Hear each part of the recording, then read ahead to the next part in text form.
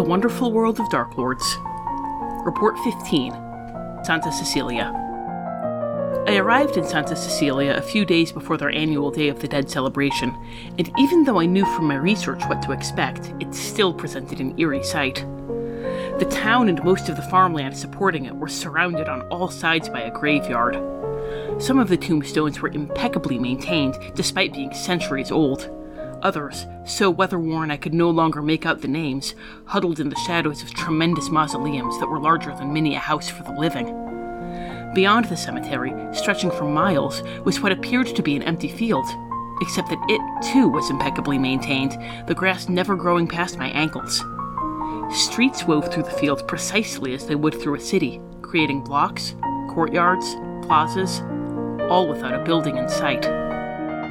At sunset on the first day of the dead, I stood at the outskirts of the cemetery to see the marvel that the villagers promised me.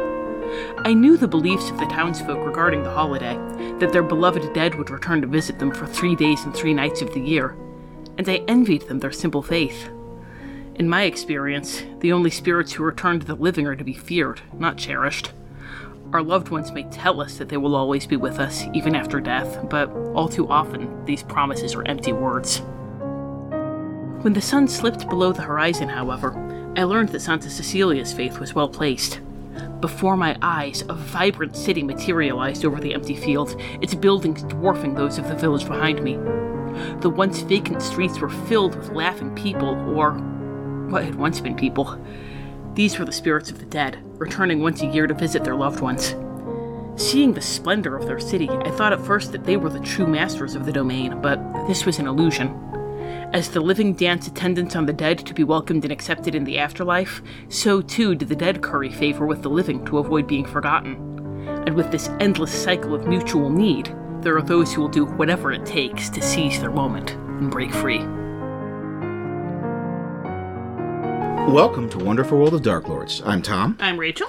And we're discussing how to convert Disney movies to Ravenloft domains of dread because we recognized an unfilled nerdy niche and decided to seize our moment. Along the way, we'll look at the Dark Lord, the domain itself, and some plot hooks and adaptation ideas to integrate the setting into your own campaign. Today's episode, Coco. Happy Halloween, happy October. Yes, happy spooky season! Spooky season, as it just kind of everyone agreed that it's called spooky season, and everyone agreed it just sort of starts in mid-September now, which all good. Or August. Yeah. Judging by, I might be dating things by mentioning this, I don't know, but I was on Threads. Ooh, yeah. I don't know if Threads is still going to be, a thing anyone does. This is future Rachel here. It isn't. But it was like July 25th, and suddenly everyone's feed starts filling up with Halloween stuff. I saw the Halloween packaging on candy at the grocery store last time I went. So I'm so excited. I haven't made my pilgrimage to the hobby stores yet, because they're the ones who have Halloween stuff this early, but I'm so excited. But it is October, it is spooky season, and we have decided we're recording this in August, but celebrate that spooky season, and celebrate that most spookiest and skeletonist of months, with Disney's most skeletonist movie, Coco, a movie centered around a holiday celebrated basically at the end of October, a movie centered around the idea of going to the land of the dead, of a whole movie full of skeletons. It was a great choice for our second October episode. Yes. We knew this was going to be either our October or November episode, and we were thinking about it, and there's, we couldn't really think of another, great Halloween movie to do other than Hocus Pocus, but that's, going to be coming a little bit later because it's going to have some pretty important metaplot stuff, presumably. So we are going to be doing a pretty straightforward adaptation. We got some interesting ideas, I think, with adapting the story and adapting some of the metaphysics of the Land of the Dead for D&D and for Ravenloft in particular.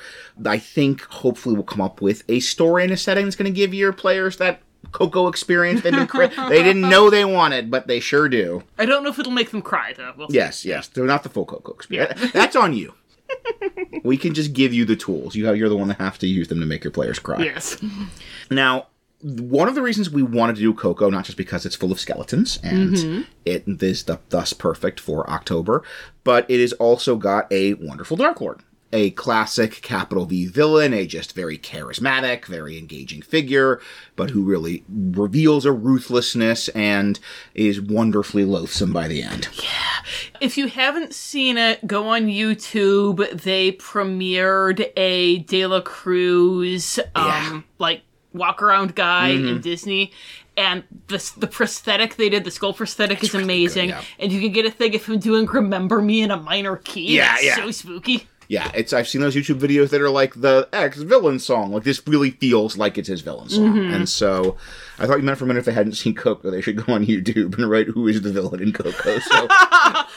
If you haven't seen Coco, spoilers, the villain is Ernesto de la Cruz. Sorry. Yeah. But it came out He's not his great-great-grandfather. 2017. He's a bad man. And we were looking at de la Cruz, and he's a great villain, and we eventually kind of concluded he makes a great Dark Lord, but we'd have to dig into that a little bit. So we're going to talk about our idea of De La Cruz as a Dark Lord. We're going to talk a little bit about our idea of our slightly alternate version of the story of Coco, giving us this domain of Santa Cecilia in a section that we like to call The Lord.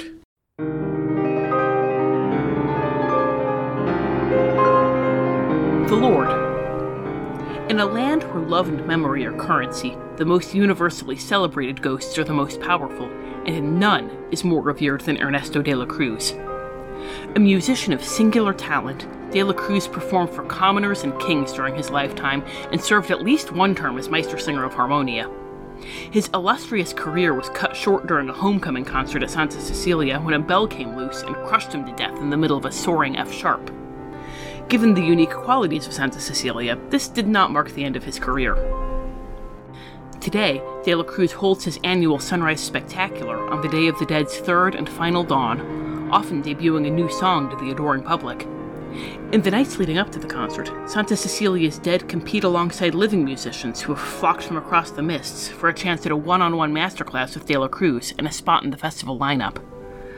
One would expect that such an extraordinary accomplishment would catapult the fortunate musician to fame and glory. However, more often than not, their careers are tepid at best, with perhaps a few appreciative followers in their hometowns. At this year's Sunrise Spectacular, the winner was a young man from Kalikari who was said to have made the warring siblings forget their hatred for one shining moment as they held one another and wept at the perfection of his music. His performance was competent.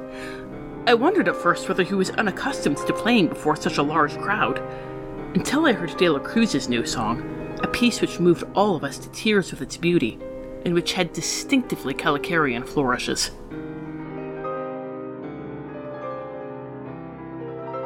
So, you are here, you have presumably either seen Coco or gone on YouTube and searched for who is the villain of Coco. But either way, whether it is through watching the movie or watching a YouTube of a spooky guy at Disney World, you know that our villain is Ernesto de la Cruz, but we said we made him a Dark Lord. Rachel, what is a Dark Lord? Well, a Dark Lord is an evil being who commits some kind of act of ultimate darkness, and then the dark powers say, why, hello, new friend, we want to play with you forever. And so they pluck that being up, and they put them in a domain that is a special hell tailor-made just for them. There are good Dark Lords. There are really not good Dark Lords. So we've looked at the good ones and come up with the 4 qualities that really make them stand apart from the Uruk von Karkovs of the lot. I'm sorry, we always come back to Uruk von Karkov, but he's I feel a little so bad. Weird. Are we bullying? Are we bullies?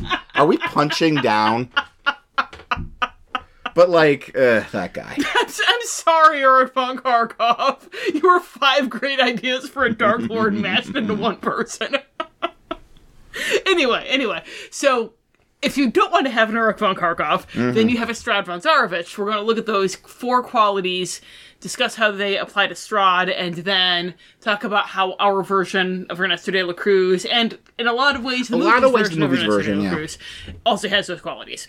So the first one is that act of ultimate darkness. They do a specific, really awful, evil thing. Strahd killed his brother because he wanted to get with his brother's fiancée. The second quality is what they call in Van Richten's Guide to Ravenloft the Torment. Because this is a Disney podcast, we call it They Got What They Wanted, They Lost What They Had. Strahd, he has his brother out of the way. He has eternal youth. He has everything that he needs in order to get together with Titania, except that Titania will never love him because he's Strahd. Also, she's dead. Mm-hmm. And always will be. And always will be. Our third quality is that element of tragedy and relatability. They're not just evil for the sake of evil. There's something about them that makes us wince in sympathy. And in Strahd's case, unrequited love is awful. And then our fourth element is that the domain reflects the Dark Lord and their curse in some way. Strahd is the Dark Lord of Barovia, which is spooky vampire land. He's not the Dark Lord of Tempest. And part of what makes Barovia is the whole there are the frightened peasants, and there's not really anyone there who's an equal to Strahd, because part of his curse is that loneliness of being forever separated from Titania, so that loneliness is kind of writ large throughout Barovia. So, for De La Cruz, as you were listening, you probably even see, I can see a little bit of that in De La Cruz. Act of Ultimate Darkness. Yeah, right, obviously. Yeah. And this is one we're actually kind of we're modifying the timeline a little bit to add an Act of Ultimate Darkness. You absolutely could do a version where you have that Act of Ultimate Darkness where he kills Hector and steals his songs. That's awful. That's ultimate and dark. Yeah, he kills him right before he's about to go home. Yes. He didn't need to kill him. Yeah. He could have just said, hey, can I, use these songs? Holy monkey pants, De La Cruz. Or even, let his family know that he died. Be like, oh, tragic news. Yeah. No, he was just like, see ya. Yeah. I prefer it to be lost in the mists of history. And, he knew Hector had a wife, he knew Hector had a little girl, and that he loved them very much. So yeah, that's pretty ultimate, that's pretty dark, that could be it, but we want to have that idea of De La Cruz as this, world? I don't know if that's the right, Ravenloft wide, Demi-Plane wide famous singer. Yes. That anyone that loves music in any of these domains has heard of Ernesto De La Cruz. Mm-hmm. He did his tour through Cartacus. Yeah. And Harkon Lucas hates We will put a pin in that. Put a pin in that. Harkon yeah. Lucas and De La Cruz hate each other.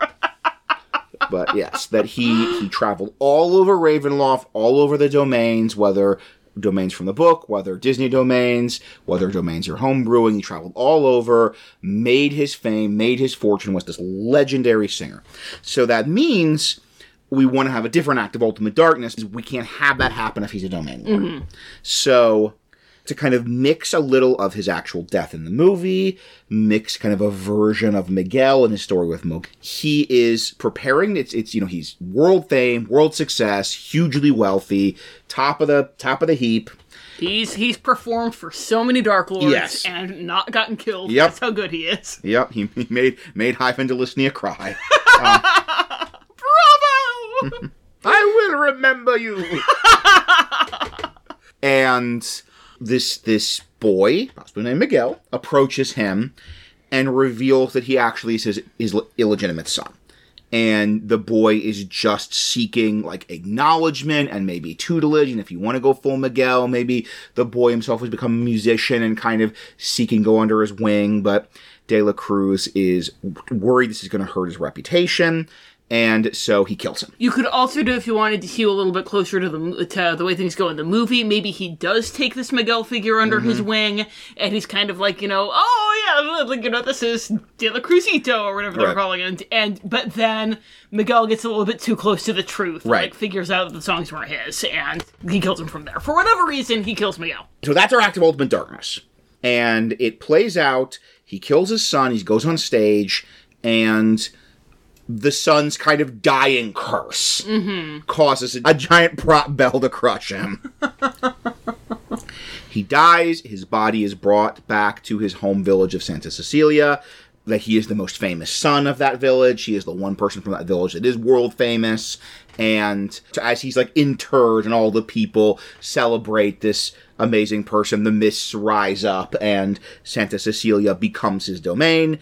And as it says in one of the plaques in Santa Cecilia, he is remembered forever. Mm-hmm. We're going to talk about Santa Cecilia a little bit more. This is one of those where, in order to go through sort of point by point, with the 4 elements, we're kind of having to get into a lot of what we're doing with the domain. And because we can't just have it be that he's in the land of the dead, not really influencing anything, unless you steal something from the dead and then get to go visit him. That's very specific. It's really specific, yes. And if you were listening, like, he's dead. Mm-hmm. So how do we make him the Dark Lord? And you could be a ghost, but... Mm-hmm. We were actually thinking we'll talk about this with incorporating. There's a kind of vampire that would have worked really well that we were looking at for a while. But you know what? Your players, they want the full Coco. Mm-hmm. They don't want to go to dumb human Santa Cecilia into dumb human houses. They want to go to... there's one ghost. The land of the dead. They want whole giant skeletropolis. Mm-hmm. And so that's what our domain is. And I said, we'll talk more in a minute. But basically, that in Santa Cecilia, on this Day of the Dead festival, the world of the living and the world of the dead intersect. And, like, everyone knows this. This is part of life there. Everyone's, like, comfortable with this. This is a very important part of your family existence, your family life, your family traditions are this Day of the Dead when the ancestors literally, like, stop by to visit. And he is there as King Ghost of Ghost Town. He is the most famous, the wealthiest, the most powerful, the most important ghost in the land of the dead in Santa Cecilia. And every Day of the Dead, he performs this sunrise spectacular. He kind of closes out the festival performing this sunrise spectacular songs. And here, since there's actually the crossover of Living the Dead, the Sunrise Spectacular is a concert for both the living and the dead. And you've got this whole giant, like, arena filled with ghostly great-granddad sitting next to There's his, like the his human... kid and... A quarter of the people in the arena are living humans, and the rest are all these, like, generations of ancestors enjoying De La Cruz's songs. So, our Torment, and it was hard because Torment isn't the word for He's living his best life. Yeah. But that he does have that kind of itch in the brain of that fear of discovery and the loss of reputation. That he has the line, my reputation's very important to me. He's willing to do incredibly horrible, ruthless things to protect his reputation. And that tells us he has something resembling a torment, which is he is afraid of the loss of reputation. Mm-hmm. And we want to make that something more present. It's not just about this one murder he did. Like one little murder a couple decades ago. Who even remembers who killed who? But that in order to perform the Sunrise Spectacular, part of the torment is that his talent kind of drains away. That he's losing his talent. He can't write new songs on his own. And even if he just wanted to play the hits, eventually his talent would fade away. Because the thing with De La Cruz, the keystone to unlocking this Dark Lord and his torment, is he is a fraud. And he knows he's a fraud, but he doesn't care that he's a fraud. So we couldn't have that be the root of his torment. Right. But he does care that no one knows he's a fraud. So we had to keep the treadmill going. We had to have it be that he's constantly having to steal more songs from other people in order to... keep things going, and that constantly ramps up the risk of discovery. Yeah. So he doesn't just have the one murder and the one dark secret, or even the two dark secrets in kind of our story. He has this constant draining of other people's talent, stealing of their songs, and as Rachel said, it's the treadmill. Mm-hmm. And we're finding a great Dark Lord torment is a kind of a treadmill. Yes. That, Strahd, great example. He's on the Tatiana treadmill. Mm-hmm. He is on the Tatiana treadmill. And he's never going to get off. And the same way, like, De La Cruz has to run to stay in place in order to preserve his reputation. He has to steal other people's talent, other people's songs. But every time he does that, he's that closer. He's one incident closer to being exposed as a fraud. Mm-hmm. Boom, Dark Lord treadmill. Yes. And that also gives you a lot of potential hooks. Mm-hmm. If you have this idea that he's been doing this for, like, literally decades, he's been stealing people's songs, and he's been stealing people's talent, and he's been, manipulating and deceiving other people to maintain his reputation, and then that gives you a ton of possible ways to get your PCs on hand. Yes. So that was a lot for Torment, but once we kind of had to explain the whole hook of our setting. Element of tragedy relatability is easier. On the one hand, this is not a character that I think the average person is going to feel that kind of twinge of sympathy. Mm-hmm. And I think that's kind of what makes him a great villain, is he's so hateable. but there is that fundamental, like, the imposter syndrome is a little bit of universality of protecting your reputation, and if you have this kind of mask that the world knows of this, like, good and upstanding person, but maybe you feel like that's not the real you, and you're willing to cover that up. And really, this is going to be more of an element of tragedy relatability to people that I think are specifically, like, artists, maybe. Yeah. There's even, like, the big sort of, you know, daydream things that a lot of people have of, oh, if only I could go back in time to 2000 whatever and write Hunger Games. And that's exactly what De La Cruz does, but with murder. Like, so we can understand that impulse. Like, we wouldn't kill Suzanne Collins to do it, I hope. But there is that impulse of, I want to have that fame without doing the work for it. Yeah. And again, I think, like, all artistic types listening, maybe you're better people than me. But I think you've had that thought cross your mind at least once. And there is a core of element of tragedy relatability, I think, in the movie, and that he is the kind of dark mirror of Miguel. Yes. That, like, we like Miguel, we really understand Miguel's desire to prove himself as a musician, to make his name, to be famous. Miguel has this kind of dream of being a great musician, being famous, being celebrated like De La Cruz, and we don't see anything wrong with that. Like, we, in the start of the movie, are completely on board with Miguel's dream, and then De La Cruz is showing the sort of dark side of that dream, of doing anything to be famous, anything to be a great musician. And even with Miguel, you do have the, you know, the crossing moral lines. Yes. And it is the understandable moral lines in Miguel's case because his family is being controlling, but at the same time, he's also, you know, he's rejecting their love, he's rejecting, you know, I don't care about the stupid ofrenda, he's like going over the top with it in a tween way. Right, yeah. And so we can see how this could evolve into him being, you know, again, he doesn't care about anything but music, he doesn't care about anything but fame, he doesn't care about people, and like De La Cruz. And so, yeah, this is not necessarily one of the ones that's really going to punch your players in the heart, but I feel like there's going to be at least a little bit of the, like, okay, this guy has a motivation. He's not just, as Rachel said, evil for the sake of evil. It's more Gaston than Peter Pan, but there's something there. So. Yeah. And then finally, Domain reflects the Dark Lord. They're skeletons. He's a skeleton.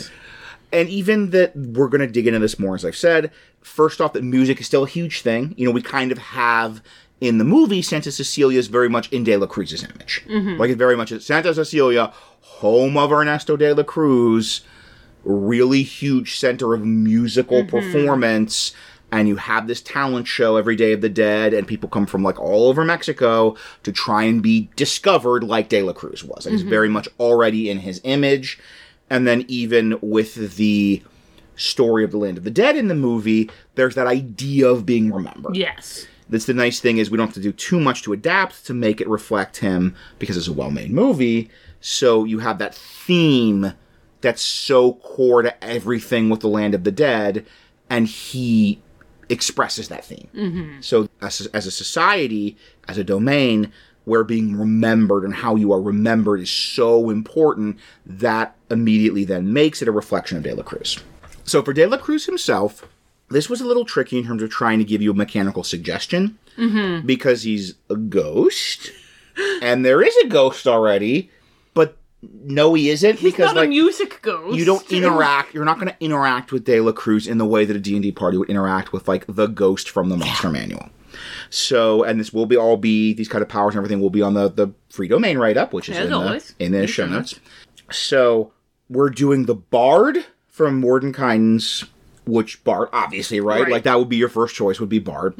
But with the special qualities and actions of a ghost. Because that's the great thing, is you can look at the ghost stat block, and he doesn't need, like, spectral touch and screaming, whatever. It can just be, here are a couple of traits that a ghost has, and you just take those traits and plug them onto the Bard stat block. So it was not going to be that hard to come up with a basic stat block for De La Cruz. And we are also imagining his Dark Lordness and his position gives him a couple of special abilities, one of which we've kind of already hinted at, that's sort of very core to the Torment. Yeah, because we wanted it to be that he's not just kind of doing what he did to Hector, just kind of like stealing their songs the way a normal person would steal their songs, because the issue there is that, well, if they can tell that he did it after they died, then why don't they? So we needed to go a little bit deeper than that. And so rather than have it be he steals the songs that they wrote, as in he like steals the sheet music and goes and plays it, he steals their music the way Ursula steals Ariel's music. So with De La Cruz, he can drain charisma from a target. If you're performing, he can make a charisma attack. They get a will save unless they're, like, willingly performing the song for him. Right. So if they're going and performing for him to get into the Sunrise Spectacular, then congratulations, you just gave up your save. You don't get a saving throw, yeah. When he makes that successful charisma attack, he drains the charisma from them, and he gets to take that and add that to his performance check. And not only does the victim lose that charisma, they also forget that they ever wrote that song. And they think that it's De La Cruz's song. So, when they go and they do their auditions the way that we know, Miguel was going and singing Coco Loco, then the song that they do for the big, audition, they're encouraged to not play their original songs for that. Because, you don't want to, give it away. You want it to, you want it to be a surprise. And then they get to go, and, the finalists get to go and perform their original songs for De La Cruz. Have, one of those private tutoring session with him. And he just plucks that bad boy right out of them. And then if they're lucky, then they'll still have one or two less good songs that they remember that they can perform as his warm-up act. And then he'll go and he'll perform the Remember Me that they wrote, and they'll think it's the best thing that they've ever heard, that clearly De La Cruz wrote and not them. And De La Cruz, the Sunrise Spectacular, premieres his new song, and everyone's like, man, De La Cruz has still got it, baby. Yeah. That song's amazing. And then we also have kind of the more charisma he takes. We're going to get into this a little bit more in The Land when we're talking about the different kinds of ghosts that are on Santa Cecilia. But that as he takes more charisma, he kind of is taking more and more of the memories. So that's how we're having it be that even though Hector could theoretically go to anyone and tell them that De La Cruz stole his music, he's not just stuck in the land of the dead. He can barely remember anything. He remembers his Coco, and he wants to see her, and that's really all that he remembers. Yeah. Because De La Cruz has stolen so many of his memories by this point. And that even kind of makes sense. We're going to go into this a little more later, he said, again, for the, 8th time. But it makes sense that he's sort of taking the emotions and the memories connected with the songs. That the song is this expression of your inner self. You're taking the song away. You're kind of draining the inner self as well. But we need to have that Dark Lord treadmill. Yeah, we do. So, as we mentioned, he gets that drained charisma. It adds to his perform check. But every time he performs, his bonus goes down. So he'll perform with the Sunrise Spectacular, and he'll lose a point from his perform bonus. And then, next time he's kind of hanging out singing at a party, the way he's singing with Miguel at the warmer to the Sunrise Spectacular, and he loses another point from his perform bonus. So we're continuing with the Dark Lord treadmill that even though he might have a giant backlog of songs and not need to steal anymore, he still has to be taking charisma from people. Because otherwise, he's gonna get to the point where his perform is a negative number. Yeah. And then what's that going to do to his reputation? Yeah. De La Cruz bombs. And I love this as a Dark Lord treadmill because the beauty of a Dark Lord treadmill is you could get off. Strahd could read, he's just not that into you, and turn his life around. But no, he can't because he's Strahd. If he could do that, he wouldn't be Strahd. Yes. But he could. And De La Cruz, if he just retired, if he just said, I'm done with public life, I'm done with performing, he could just be done. He would never need to do anything shady again, and he could just still live coasting on his offerings and his past hits. But that's not De La Cruz. He has to be the center of attention. He has to be the center of this, social whirlwind, throwing these huge elaborate parties. There's a social event in the Land of the Dead. And he has to perform. This is the kind of guy that any kind of social event, people would be asking him to perform. And he'd be like, oh, no, I couldn't. Oh, look, a guitar. If you insist. Oh, I brought my guitar. What a stroke of luck. I just wanted to show people. If you insist. That he cannot be the center of the world without performing. And he cannot maintain that performance in our version without that steady draining of other people's talent. Yeah. So, on a more domestic, down-to-earth note, he also has lots of goons. He does. I'm probably going to call this power in the write-up security. Allende! That he has lots of goons who work for him. This is not so much a power as much as it is a being really rich and powerful. Yeah. But you know what? In fighting adventurers or Miguel or the Rivera family, having lots of goons is helpful. And indeed, in real life, being really rich and powerful is a superpower. It is indeed. Just as Batman. And also kind of domestically and with real life, that he has this great fame and reputation.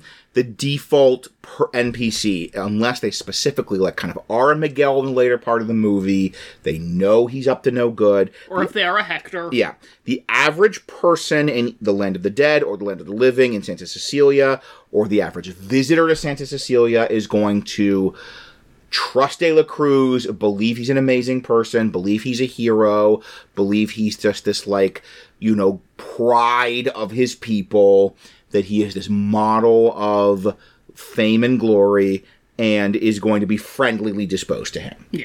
Hector can't remember why he hates De La Yes. Cruz, but he knows he does. And then Rachel, you come up with a very good thing for the final power that all Dark Lords have except Prince John. Except Prince John. And that is closing the borders. So, with closing the borders, this is one of those, like Maleficent, where we actually see it happen in the movie. Yes, we do. Because... Very convenient for us. Indeed. So, when Hector is trying to run across the bridge to see Coco, even though his picture's not on the ofrenda, he has the whole, falling through the Marigold Bridge, it's basically turning into quicksand, and he's only able to get so far, and then he gets stuck. That. Yes, There's, the borders of Santa Cecilia, that it's this field of marigolds all around the border of Santa Cecilia, even in mundane and non-Day of the Dead times. It's got this beautiful marigold border all around it, and the marigolds are always blooming. And as you're kind of going through them, then you're just waiting and sinking into them, and you have to turn around and go back because you're stuck. And so, love that we had that. Love that we had the closing the borders. And that's going to give you a nice, flavorful closing the borders, which is mist, and you can't go because mist, like in the others. So we mentioned the write-up, and as always, we are going to be having a write-up of the domain. We are going to be, maybe with some names changed, some legal now that we've started having our domain write-ups be the free title of the week, which is awesome! Yeah, thank you if you're a listener. Yes. Who works at the Hams Guild, thank you. But it does mean that we don't want too much attention to be drawn to. Yeah. So, but it'll be a free write-up. It'll be in the style of Van Richten's Guide to Ravenloft, write-up of those domains.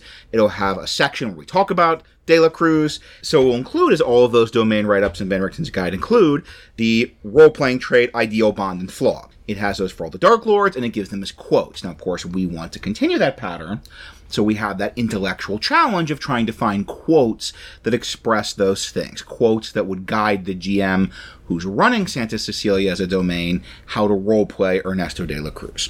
And this is one where it's very similar to last month's episode, which you should listen to if you haven't yet. And that was with Toy Story 3 and with Lotso. Much like with Lotso, most of the time we're with De La Cruz, it's the mask. It's the act. We really only have 2 scenes where we really get the authentic De La Cruz. Where they're very fruitful scenes, I think I was able to come up with some quotes.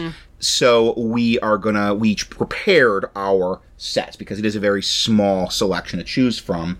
We each prepared our sets of quotes, and we're going to go through them and decide which ones we want to use in the official write-up for the role-playing trait, ideal, bond, and flaw. So I've been talking a bunch. Rachel, why don't you start us off? Okay, so I had, for the trait, it actually is when he's in schmooze mode, but I feel like that's helpful.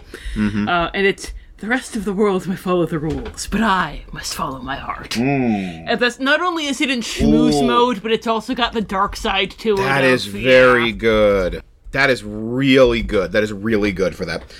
And I am Ernesto de la Cruz, the greatest musician of all time. So I think I liking yours because it has that whole, this is more dramatic statement, more like villain monologue statement It's from a villain monologue. And I really do think, once again, the way he's going to role play with your PCs, the way he's going to interact with those PCs is going to be in schmooze mode. It's going to be very charming, very, like, artistically gifted, very kind and wise. Once again, but it has that dark edge. And if you know, then you can see some of these seemingly innocuous statements about following your heart can have an extremely dark edge. So... Yeah. Lots of Dark Lords follow their hearts. Lots of Dark Lords do follow their heart. Instead of certain rules about who your brother's fiancé should marry. Yes, indeed. Or if it is okay or not okay to murder people. Okay, so what about your ideal? This is one I feel like we're going to be orbiting the same star here. The ideal was tricky because both the ideal and the flaw were coming back to that seize your moment. Seize your moment. Yeah, it has to be seize your moment. Yeah. So, because that's both his ideal and his flaw. Yes, exactly. So I had two possibilities for the ideal. And one was, success doesn't come for free, Miguel. You have to be willing to do whatever it takes to seize your moment. And that, once again, in context, that's horrible. Right. But... by itself, that's a very, positive, live, laugh, love, live like somebody can have that. The other one that I had, so that we don't have the exact phrase, seize your moment, coming up in two places, was, no one was going to hand me my future. It was up to me to reach for my dream, grab it tight, and make it come true. So that's what I did for the ideal. Okay, yeah. No one's going to hand my future. It's up to me to reach for my dream, grab it tight, and make it come true. Mm-hmm. And then... because, it's the same idea. And this is really interesting as, like, a character exploration, that his ideal and his flaw are kind of the same thing, just the same idea, just rephrased. Mm-hmm. And the ideal, I like this one because this is, it's in the opening, and he's giving the interview. Mm-hmm. So this is very much how he would describe this. This is how he would justify everything he did. Mm-hmm. In the very... you have to reach for your dreams, you have to seize your moment, you have to do whatever it takes to get on top, but in that kind of nicest way possible. Yes. And so cool. We both had that for ideas. Right. So. I even like the grab it tight and make it come true. Mm-hmm. So, I'm there. He made it come true. I made it come true. I have seized my moment. Mm-hmm. And I will continue to be clutching that moment. I'll have to literally from my cold dead fingers. Yes. So cool. That works for ideal. And then we may as well jump ahead to flaw, because we're saying that this is kind of the two sides of the same thing. And once again, my flaw is basically the same bit, but from a slightly different variant of the dialogue. Mm-hmm. And it was, I am the one who is willing to do what it takes to seize my moment, whatever it takes. If you just heard the finger snap, listeners, it was because I'm doing finger snaps and giant thumbs up, because that was also my flaw. Yeah. Yeah, because just that's what it comes down to, is although I'm willing, his flaw is...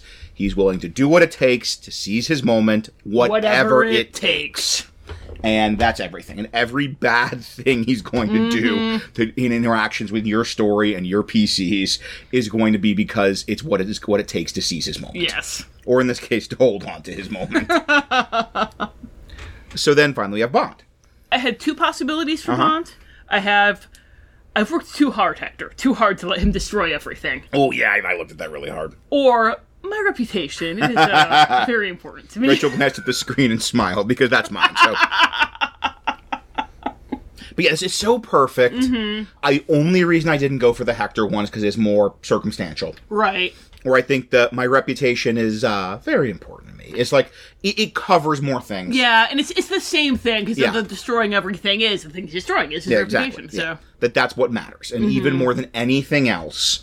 even more than, like, the mansion and the stuff and the wealth is reputation. Yeah. That he's Ernesto de la Cruz, the greatest singer of all time. So, wow. Wow. When we said there was a limited selection of quotes, we were not at all exaggerating. There is, Rachel had two, and a bunch of them, and mine was one of them. Except for the role-playing trait. Yeah. And then... we were both like, oh, that's a good one. She's like, oh, that's a good one. I'm like, I think yours is a little better because it's more charming. All right, so that was easy. I think that's the fastest we've ever gone through those. Don't worry, they were all this easy. So we talked about Ernesto de la Cruz, our Dark Lord, and we mentioned, like, multiple times, we're going to come back to something in a minute. because we could not talk about De La Cruz, we could not talk about our idea of his torment, of his current situation, without talking a little bit about our imagining of Santa Cecilia and the relationship between the world of the living and the world of the dead.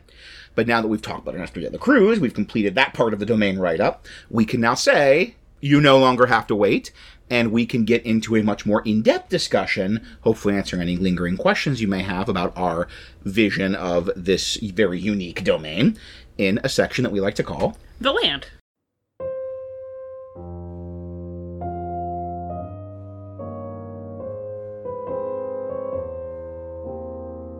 The Land. Unlike the undead in every other domain I have visited or heard of, the ghosts in Santa Cecilia are desperate for the acclaim of the living. Their very existence depends on being remembered. When the living begin to forget them, their minds fade, leaving them with only a few desperate memories, facts, or experiences that they reiterate again and again. While in Santa Cecilia, I saw ghosts who were frantic to see loved ones whom they believed to be alive, but who had joined them in the city of the dead decades before, unrecognized by their own frail ancestor. Others fixated on performing a certain song. In Santa Cecilia, of course, their minds returned to music. Or on mechanically going through the motions of the single day that they remembered, like a wind-up automaton, holding conversations with loved ones only they could see, or dancing on a street that they believed to be a crowded ballroom. Eventually, when all memory of them has faded among the living, the ghosts themselves vanish. Some say they truly die at that time. Others say they transcend to whatever lies beyond. Of course, if they do ascend, they would be unable to return to their loved ones even if they wished to do so, and any hope for their return would be folly. Because of this, everyone in Santa Cecilia knows that their eternal existence depends upon being remembered, most often by their families and community. This leads to tremendous pressure toward conformity, as any black sheep, or occasionally even gray sheep, may be banished from the family's collective memory and forgotten within a few generations.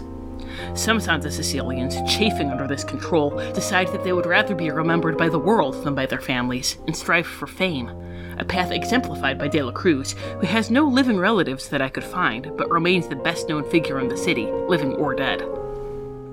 Of course, De La Cruz is not merely remembered, but revered. The people of Santa Cecilia leave offerings for their dead, which the ghosts are able to physically consume for sustenance, and the beloved De La Cruz never goes hungry. Other spirits, while well remembered, are not so beloved, and this shows an unfortunate side effect of Santa Cecilia's afterlife. Notorious murderers and criminals are remembered here just as they would be anywhere else, granting them more power than the average ghost, but they have no offerings, and they crave them. I have heard of many domains where caravans are beset by bandits, but Santa Cecilia is the first where they were attacked by ruthless and ravenous spirits. So, we want to have Santa Cecilia. We want to have De La Cruz. As we mentioned, he could just be a ghost, but that's boring. Mm-hmm. And honestly, we don't just want De La Cruz, we want Skeleton Town. Yes. Like, that's what you want. Yeah, if you say, we're gonna play Coco, and then it's just like a bunch of living people in Ernesto de la Cruz. We are imagining the village of Santa Cecilia is maybe before the domain, maybe before going to Ravenloft it was like this, maybe not. Everyone remembers it being this way forever, but you know, that and red hair will get you bitten by Strahd. But as far as everyone remembers, it's always been this way. Santa Cecilia is, at this point, this unique overlap with the border ethereal. So whenever someone dies, either someone in Santa Cecilia or someone from Santa Cecilia, the exact details can kind of be up. The exact boundaries of who is a ghost there can be up to you, and how you want to interpret it and what's best for your story. But basically, when someone from Santa Cecilia dies, then their spirit manifests in the underworld. And that is just this huge city that's in the border ethereal, overlapping, like in that same border ethereal where the village itself is. And on the Day of the Dead, the festival, which we're imagining being 3 days, because that's good. We'll talk about this a little more in a minute. That's good, dramatic timing stuff. 1 day's not very much for your PCs. One long rest. Yeah. This, lets you do more complex stories. So we're imagining there's this 3-day festival. It's Days of the Dead, really, but we're going to keep saying Day of the Dead. That the two realms overlap. And the underworld city appears among the village, and the living and the dead can cross between worlds with the help of the marigold flowers, like with those flowers. So it's sort of like Coco, but like everyone's Miguel. Mm-hmm. And the dead come into the world of the living come into the world of the dead. The village and the city of the dead basically completely coexist next to each other. You know, you have these huge, like the end of Coco, you have these huge feasts for the extended family, and all the ancestors come and dance and laugh, and everybody's happy, except they actually can see the ancestors there. Everyone can see the skeletons there. And we can even have events like the living residents can come into the city of the dead for things like the Sunrise Spectacular. Mm-hmm. Or they can come visit, you know, other things. Like maybe very important people in the living could come to De La Cruz's party. So on the one hand, there is no mystery in Santa Cecilia in death. Like, you know exactly what's going to happen. You objectively know what's going to happen, which is you're going to wake up in the world of the dead, and heck, you have visited the world of the dead throughout your life on the Day of the Dead festival. Just now you're a skeleton. But you're listening to a Ravenloft podcast. That's probably what you've always wanted. So. Yeah, right. But there are two main concerns the dead have. And because they're objectively there, because they're part of your life, especially on the Day of the Dead, the living have this sense of intense obligation to the dead. And those two concerns the dead have are memory and reputation. So we're taking that from Coco, because it's a good metaphor, the idea of final death, that when you are forgotten in the world of the living, you fade away. And no one knows why this is, like what's going to happen to you. No one knows, is this oblivion? Is this transcendence? Is this like a journey to the, you know, proper Ravenloft underworld? No one knows. They just know that your skeleton isn't there anymore, and that's really terrifying to people that know exactly what happens when you die. Tom is beginning to bring in so much of his religion major background. Yeah. I have a very happy Tom right now. So as long as you're remembered by the living, you exist. We're taking some stuff that's sort of implied, that I think is pretty implied in the movie. The clearer and more widespread the memories are, the stronger and more vital the spirit. So if you have maybe like one person very faintly remembering you, like sort of Hector at the beginning of the movie, then you are this very, you know, feral hobo Hector. But if you're something like De La Cruz or even like Mama Imelda, then you're like very vital. You're very clear, you're very present, your mind is very clear, and you have a lot of just vitality and a lot of presence. My fellow Ravenloft grognards, if you're sitting there thinking, it sounds like the strength of the living's memories would be linked to the magnitude of the ghost. Mm-hmm. We're going to get to that. And an easy way to do this in like a 5e type rule set is just using the different sort of ghosty type monsters and just having it be whether you're like a, you know, CL2 Spectre or CL5 Ghost is how strongly I remember. Yeah. That someone like Mama Imelda is a CL5 Ghost, whereas someone more like Hector at the beginning of the thing might be like a CL1 Spectre.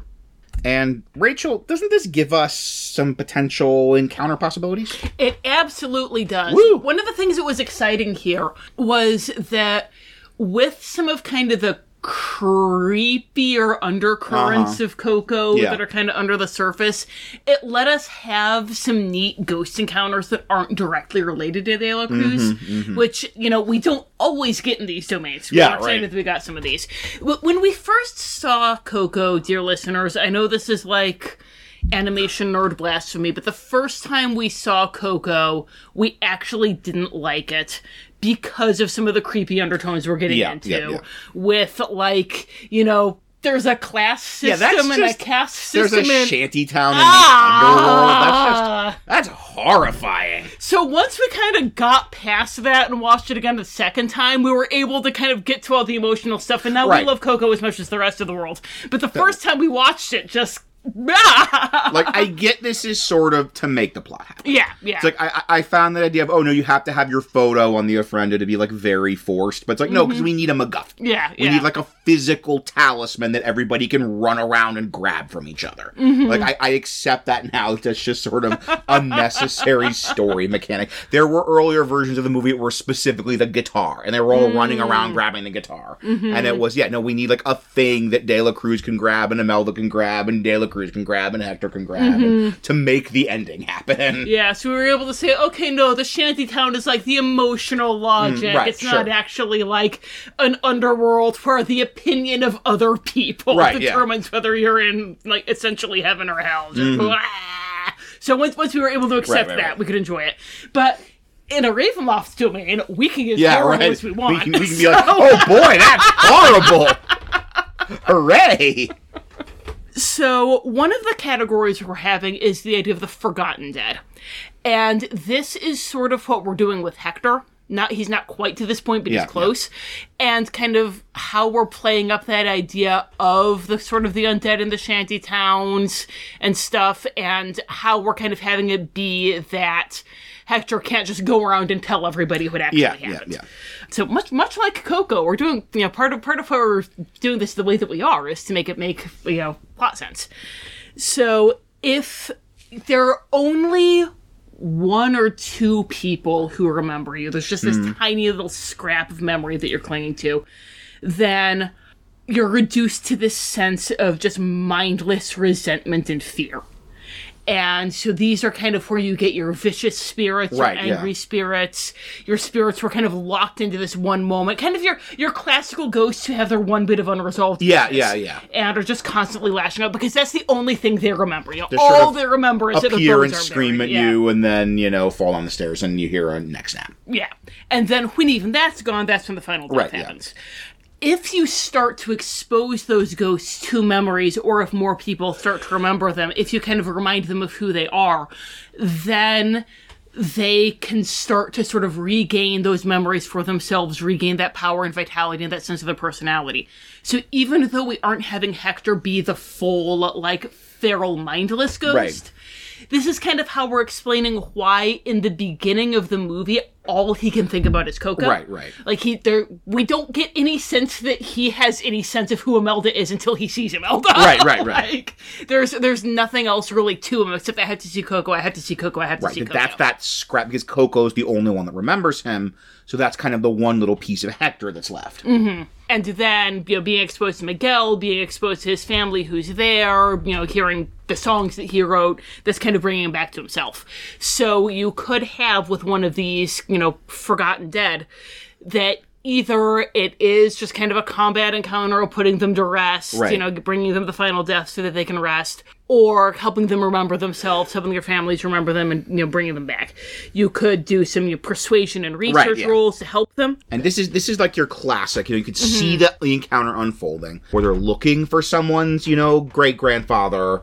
They find the feral ghost that, looks like them if they were a brightly painted skeleton. Mm-hmm. And they have to they're like, no, remember, look, I have this pocket watch that you gave to your child. And like, child. Like,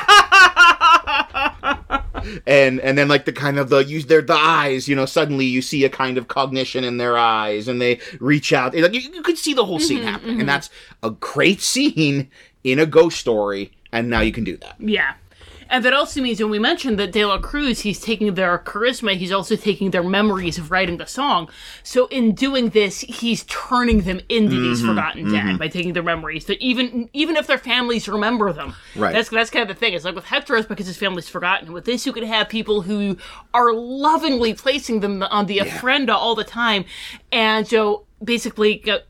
content warning, I guess, for briefly for anybody who's having to deal with elder care and whatnot, but it's basically that their ghost granddad has Alzheimer's. Yeah. And that is really tragic and gut-wrenching, and you could do something with that they remember them very clearly, and suddenly that's gone, and that could be a great adventure hook. Right, and you could do something. That's the wonderful thing here, is because that the PCs can help that person come back to themselves, and then you can tie it into the wider conflict of De La Cruz. So you can have that child, kind of encounter, but it's part of this wider story of figuring out what De La Cruz is up to. Yeah. You can have, and I speak from experience here, you can have kind of the fantasy of someone with a loved one who had, like, senility or memory loss or Alzheimer's, of being able to magically bring them back. Right.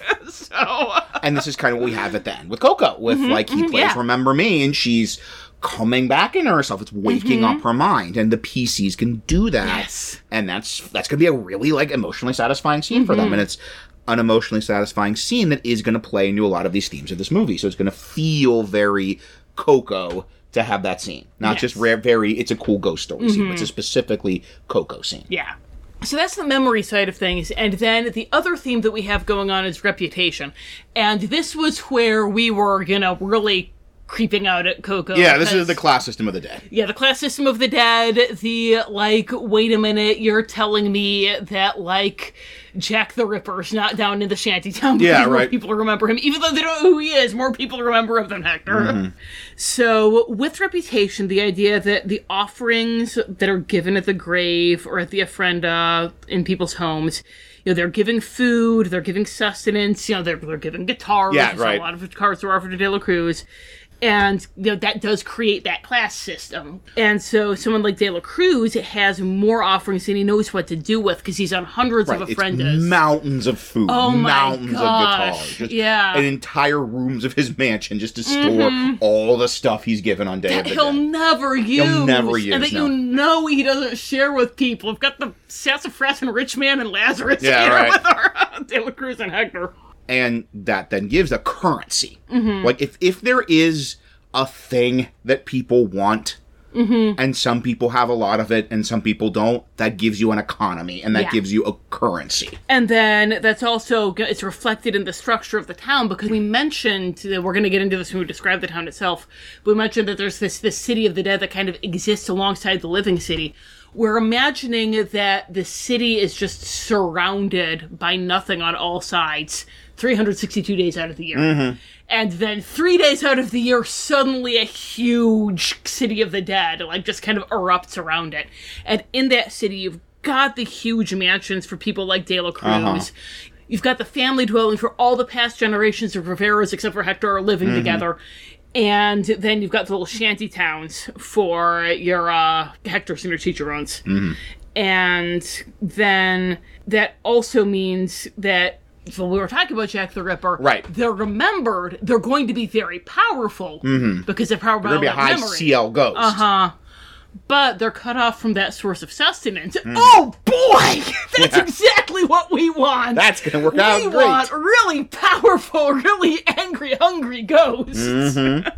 So that brings us to another kind of ghost that we have here, which is the Hungry Dead. We've got our infamous spirits with strong memories, and they have to either starve because no one's leaving them offerings except weirdos. You could have a whole thing where you've got, because... a weird little cult of... Juan the Ripper. Yeah, or and we had that whole awful thing with the Netflix, Jeffrey Dahmer special. Right, where suddenly people, wanted Jeffrey Dahmer to be their husbando, and it was so creepy. Some of them are getting some offerings, but a lot of them aren't. And they're either going to starve, or they're going to prey on other spirits, which honestly a lot of them are probably fine doing, because that's what they're doing in life. So they're robbing or attacking them for sustenance. And once again, that gives you some fantastic adventure hooks. And just the horror of this, capital H horror, is that, if you are kind of banished from memory like Hector, but you're still a good person, you're just going to be, miserable. Yeah. And if you're banished from memory because you deserve to be banished from memory, like you are Jack the Ripper, or you were just a terrible person, you're going to just be robbing people. If you're a terrible person, there's ways around this kind of afterlife karma of not getting any offerings. Fortunately, a group of heavily armed transients might be there to stop you from getting around those karmic consequences of your infamy. So we have these two ideas, and once again, we're just getting into Coco, these thematic stuff, fame and family. And this is the main source of memory, and this is the main source of offerings. And fame is the most powerful, because the richest and most powerful people in the land of the dead are the famous. Oh, wow. Sorry, I just had a whole thing. If you... No, go for it. Yeah. So with just think about the richest and most powerful, you could have somebody again, a Jack the Ripper, where they're anonymous, where they're monsters, but no one knows their face. And you could have a whole thing where, like, they set themselves up as a pillar of the community, sitting on all this stuff that they stole from other people, and saying that, oh yeah, you didn't hear of me? Oh yeah, no, I invented that thing that, like, temporarily, the people in Falcovnia, they were, like, actually well fed for a couple months because of this thing I invented, and even though they're not from here, they still leave me all these offerings. Isn't that nice? You would have heard of me if you'd ever been there. And once again, that's a great place for the PCs to come in and be like, by Jove, we've been to Falcovnia. You're right. Now you found me out, but it will be your doom. Roll initiative. And so fame, that is, as we're saying, that's the most freeing. That's kind of the safest, because no matter how big and warm and wonderful and supportive your family is, it's not going to be the same as being Ernesto de la Cruz. As having literally millions of fans. Or in this case, people across Ravenloft and most of the population of Santa Cecilia remembering you and cherishing you and giving you offerings. And also, you're not beholden to anyone. That's the whole thing. De la Cruz doesn't have any family. But his whole thing is, well, I'm an artist, the world is my family. So you don't have people that have power over you like Mama Imelda, like the family does over Miguel. And Hector, for that matter. And Hector, for that matter. And so no one can stop you the way that Imelda can stop Hector, because you have that fame, you have that independence. And so we have De La Cruz is the number one. He's the most famous son of Santa Cecilia. And this is it's a musical center in general. And so a lot of people try and imitate that path. And there are a number of other famous musicians, but of course none have quite reached the heights of De La Cruz. But that's very rare. It's very rare you'll beat a De La Cruz or even a, finalist in the talent show. So the vast majority of people, and kind of the safest and most common thing, is family. Your family is how you are remembered. Your descendants tell your stories. They set up your, picture, your plaque, your nameplate, whatever, since it's before photographs, on the ofrenda, and you are remembered and you are given offerings. And this is, on the other hand, this can be wonderfully supportive. This can be this, wonderful, great sense of continuity and of cherishing the people that have gone on and of having that connection between the living and the dead. All that wonderful Coco Good stuff, right? Good Coco stuff. Wonderful Coco stuff. But this is also a thing that comes up in Coco, that this can also be a lot of pressure and conformity. All that terrible incontinence. All that terrible incontinence. Exactly. And this is part of Coco is Miguel learning to appreciate family, but it's also sort of Imelda learning to be less controlling and Miguel's abuela also sort of learning to be less controlling. It's the synthesis. It's the one position, the other position. They both learn a lesson. They both come together. Everybody's happier. But if you don't have that, because it's a horrible Ravenloft domain, that family has enormous power. The pressure of conformity, the pressure of obedience, because if you are banished, if you are exiled, if you are your picture is ripped out and taken off the ofrenda, that is potentially literally oblivion. Yeah. That is, you are not just exiled from the family, you are maybe exiled from existence. Yeah. And if you've got family that's not going to exile you at the drop of a hat, then you're fine. If, once again, probably all seen Encanto. Yeah, right. Statistically, most of you listen to our Encanto episode. You should, it's good. Numbers. We all know how that can go. Yeah, right. Just imagine Encanto, but Abuela can actually, have you disintegrated. Have you unpersoned. Forever. Yeah, not just socially unpersoned, but existentially, metaphysically unpersoned. So once again, we're just extending the metaphor of banishment and exile from the family, but that's what Coco does. So we've got a couple of landmarks in the village. We've got the village, we've got the City of the Dead, a couple specific landmarks, and one at the cemetery. And this is, as it is in reality, the kind of border of the living and the dead. So we're imagining you've got the village, and then you've got the streets go through the cemetery, and then just as Rachel said, just kind of the streets continue these empty fields. Yeah. These just massive empty fields with these grids of streets.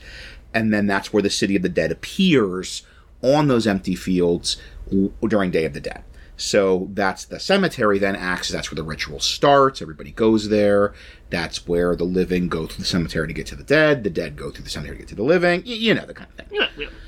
And one other detail is that I like the idea that there is a kind of general offering of very, like, simple food. Like, you know, just like kind of sort of cornmeal kind of things for everyone buried there.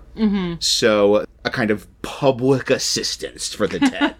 So as long as you were buried in the town cemetery, sort of in the consecrated ground, you get at least, like, basic food. You get simple basic food, and once again, that kind of social conformity. As long as you basically conform to the town, you're buried in the cemetery, you're going to get something. Yeah. But if you weren't, then you don't even get that kind of public assistance. Yeah. And then our other two places are both De La Cruz related, and one is in the world of the living, sort of. And that's the Plaza de la Cruz, and that's where the movie starts. Miguel's shining shoes there, and that's this kind of public square with a big statue of De La Cruz. It's famous as being the place where he first performed, and it's where during the first day of Day of the Dead, before the sun set and the dead appear, there's this kind of talent show. And we've talked about some of the plot hooks related with that, that, like, the winner of the talent show gets to go and perform with a private audience for De La Cruz. That'll end great, yeah! It's not a trap at all. And then you have, when the sun sets, you have the City of the Dead appear. That gives us the Sunrise Spectacular Stadium. And you have this kind of festival through the night. That, like, third night, that final night, there's this, like, festival where it's great musicians from across the generations play in the stadium, and ending with, of course, Ernesto de la Cruz as the headliner of the event, the grand finale. Premiering his amazing new song that he totally wrote all by himself. Yep. Just don't look for any notes or anything. Yeah. And then finally, speaking of De La Cruz and where you would go to have the interview if you were that lucky winner of that contest who worked so hard, and you would, just like they'd said, you'd prepared a new song that you hadn't performed already to have De La Cruz sort of evaluate it and critique it, and you're really excited to hear that new song De La Cruz says he's going to perform this year. Oh man, this is the best night of your life. Yeah! And that's De La Cruz Tower. And that is the biggest residence. It is just absurdly huge. It has got polo fields. It has got a pool shaped like a guitar. It has got massive vaults full of offerings that he then can use to pay the massive number of servants and security guards he has. And it also has these, like, dungeons that he can, secret dungeons he can use to lock up his enemies. So if someone heard something, or even if his charisma drain thing failed or only drained a little bit, the person's like, hey, you just did something bad to me, then he could snap his fingers and his dark-suited goons can throw that person into a pit. Oh, and while we're talking about the De La Cruz competition and the draining the charisma from people, and, you know, how would this be sustainable? You know, part of it is just kind of the Ravenloft magic, but part of it's also, I can see this even turning into, like, a thing people notice but joke about. Yeah. So, for a while, there was a whole thing where it was better to be the runner-up on American Idol than to be the winner, because they actually, like, they weren't very good at managing your career once you'd won. Again, this is, I don't... Very old, like... Very old, but, like, season 1 through 5 of American Idol. This was less of a thing later, but that, like, Clay Aiken did better than Ruben Stoddard and that kind of thing. And so there could even be just this running joke about how it's better to be the runner-up. Because for whatever reason, when you won the contest, but hey, maybe you'll be the one who breaks that curse. And the great thing is, we're having it be kind of a role that he drains. So if he, like, just drains a little from you and doesn't, like, need a new song, then you just go on to have, like, an okay to do the Ravenloft equivalent of, like, cruise ships and stuff. And you'll, like, do a cover band. You, like, have a great De La Cruz cover band that you headline, and you can do, like, weddings and bar mitzvahs. And just, like, you're not gonna be a legend. You're not gonna be the performer you would have, having the career you would have had, but you do okay.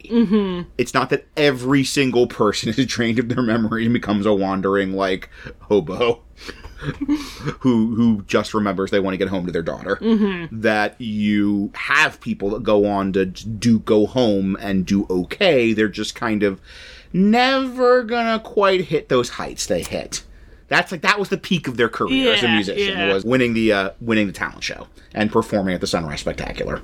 So we've given you, we hope, is a very interesting setting with a lot of potential ghosts to fist fight. And We've given you, hopefully, some ways to connect those ghost fist fights to this wider story of De La Cruz. But how do we put all that together? What's the wider story you're going to have with De La Cruz? Rachel, what do you do with it?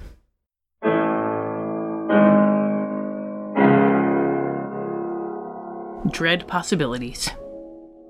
It appeared increasingly likely that De La Cruz was a linchpin of Santa Cecilia in the same way that figures such as Frollo, Maleficent, and Dr. Facilier were within their domains, and I was determined to either gain an audience with him or discover the actual power behind the throne.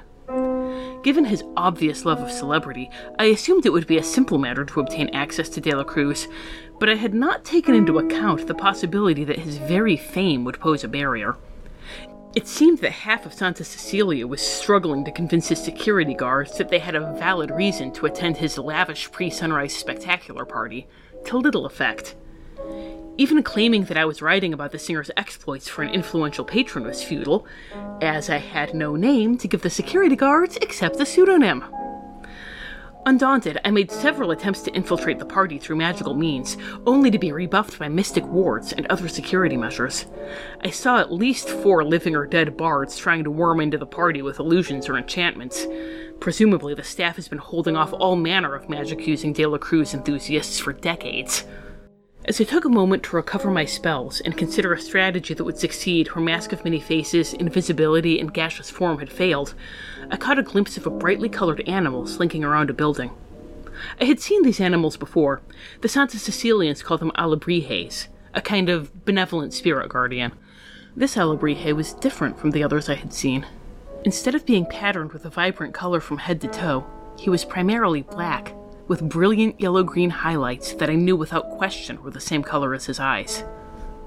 It was a cat.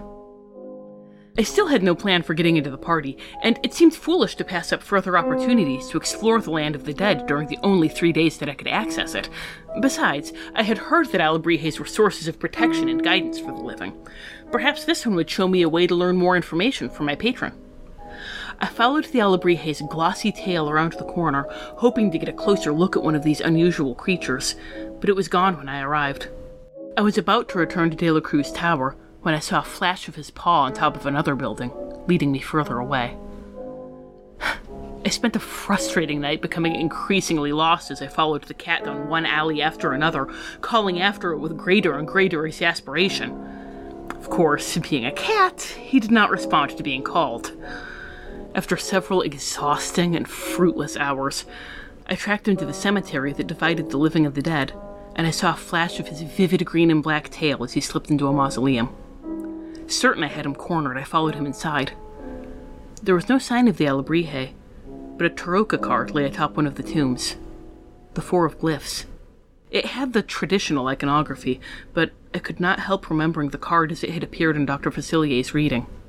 The looming skeletal figure, the woman surrounded by friends. I did not see the cat again. I returned to De La Cruz Tower footsore, sweaty, and uncertain of whether I had attained any guidance or enlightenment, beyond the lesson that I should never look for signs where there are none to be found. As I neared the building with the vague plans of creating a distraction, I overheard 2 security guards talking about that living woman who had been trying to get in to see De La Cruz. From their conversation, I gleaned that they did not care for the questions I had been asking about past contest winners, and that they were planning for me to pay a visit to some of the most predatory of the hungry dead. Had I not followed the cat, they would have come upon me while I was resting, stripped of all but my most elementary spells. As it was, their conversation told me everything I needed to know about what manner of man Ernesto de la Cruz truly was.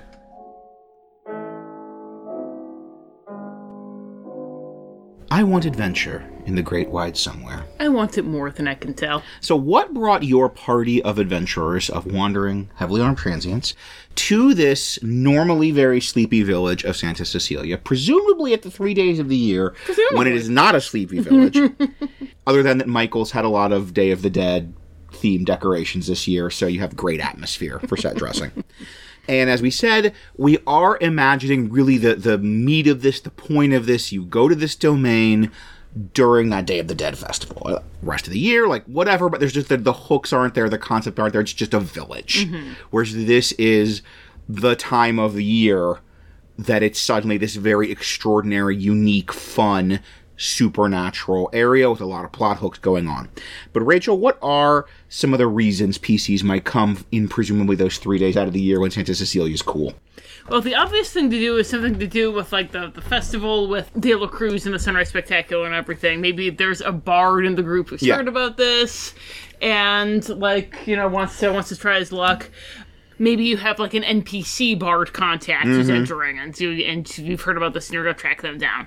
It might be, since they do have this very thin line with the ethereal plane, that there's a dead resident that you need to talk to for information, and you don't even need to cast Speak with Dead. Right, exactly. Go like, do it. The great thing is, it's like, oh yeah, we had this, you know, real estate deal with someone in Santa Cecilia. No one knows where they put the paperwork. And you can just go to Santa Cecilia and find the dead guy and ask him where he put the paperwork. Yeah, and you can either do that during the Day of the Dead itself, or, you know, since it is, again, a pretty thin border, it's presumably pretty easy to summon specific ghosts there. So if you need to, like, whistle them up beforehand, that would get you in town just in time for the Day of the Dead shenanigans to start. Right, and that's the great thing is if you have those normal things, like a spirit board in Van Richten's Guide, or the Speak with Dead spell, it's really easy to say, like, oh, but the best place to use this is Santa Cecilia. Like, the safest, the place you're going to get the strongest signal is Santa Cecilia. And your PA party's like, all right, that's where we're going for the next part of the plot. Find out where that paperwork is in. You can also make use of the Alebrijes. Yes, we have not touched on those too much. Yes, but yeah, the Alebrijes, there, once we see with Dante, he's there in the living world and the dead world. So you can have this animal, especially for one of your nature types or druid or ranger or whatever, this, like, you know, mysterious animal is kind of guiding them along, and it's because they have some kind of journey of self-discovery that they need to go on. This is, you know, this is especially good if you want to be tying some of your characters, like, personal hooks and growth and goals and everything, then an Alebrije might lead them there. Using Dante as an example gives what I think for the GM is one of the most useful types of NPCs, which is this sort of mysterious force that just wants to right wrongs, but wants to sort of lead people and guide people to those wrongs being written. So I hope you've realized, if you've only seen the movie once, if you go back and watch, like, oh no, Dante the whole time. Like, the whole time Dante is guiding, all of his actions are leading Miguel to Hector, trying to right this wrong and help Hector make peace with his family. And speaking of putting things right, you could have a more human in of correctness and justice.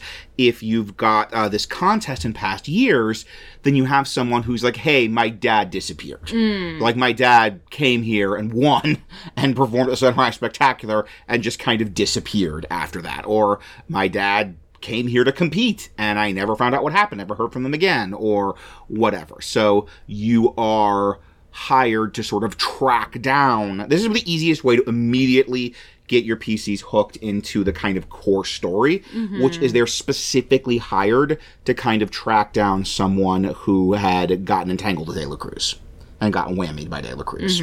Regardless of how you get in there, you meet someone who's a Hector or Miguel type figure, a dead or living person wronged by De La Cruz. Maybe they don't even know they were wronged by De La Cruz. Right. But the breadcrumbs lead you there eventually. And then, of course, as we always mention, the classic supply caravan. So there could be a fun thing if you're delivering supplies. Maybe the caravan gets attacked by the hungry dead, and they're offerings. They're like, you arrive there at night as it's starting, or it's night and the border's thin enough that the hungry dead can come in and try and go, and you're bringing a lot of offering stuff. And I think that'd be a pretty cool, memorable bunch of, like, ghosty skeletons trying to take the stuff from your wagon and eat it. Is going to be a pretty cool, memorable set piece. And, oh man, where would adventurers be without caravan supply deliveries? In their hometowns. Where would we be? They'd be in their hometowns. Yes, where would we be in our plot hooks for all of these domains without the classic delivering of supplies for the caravan? For some plot hooks, you know, you've got maybe last year's winner disappeared and never made contact. We were saying that's one possibility. Maybe you have someone knows that De La Cruz is claiming a song that somebody else wrote. Like somebody saying, oh, well, you know, my wife enters the contest, and I heard her working on this song. Yeah.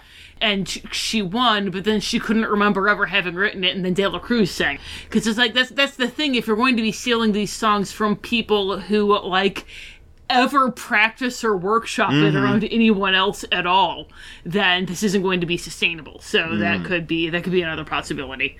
And this could even give you a nice sort of Coco-style MacGuffin of, like, with Mama Coco's letters at the end, that you have, like, letters. You have papers that have drafts of these songs. You have, like, dated papers that prove that De La Cruz, this other person, not De La Cruz, wrote the song. Yes. And that makes a great MacGuffin. Mm-hmm. So you can even have the scene where you're doing all your own dance fighting. Dance fighting!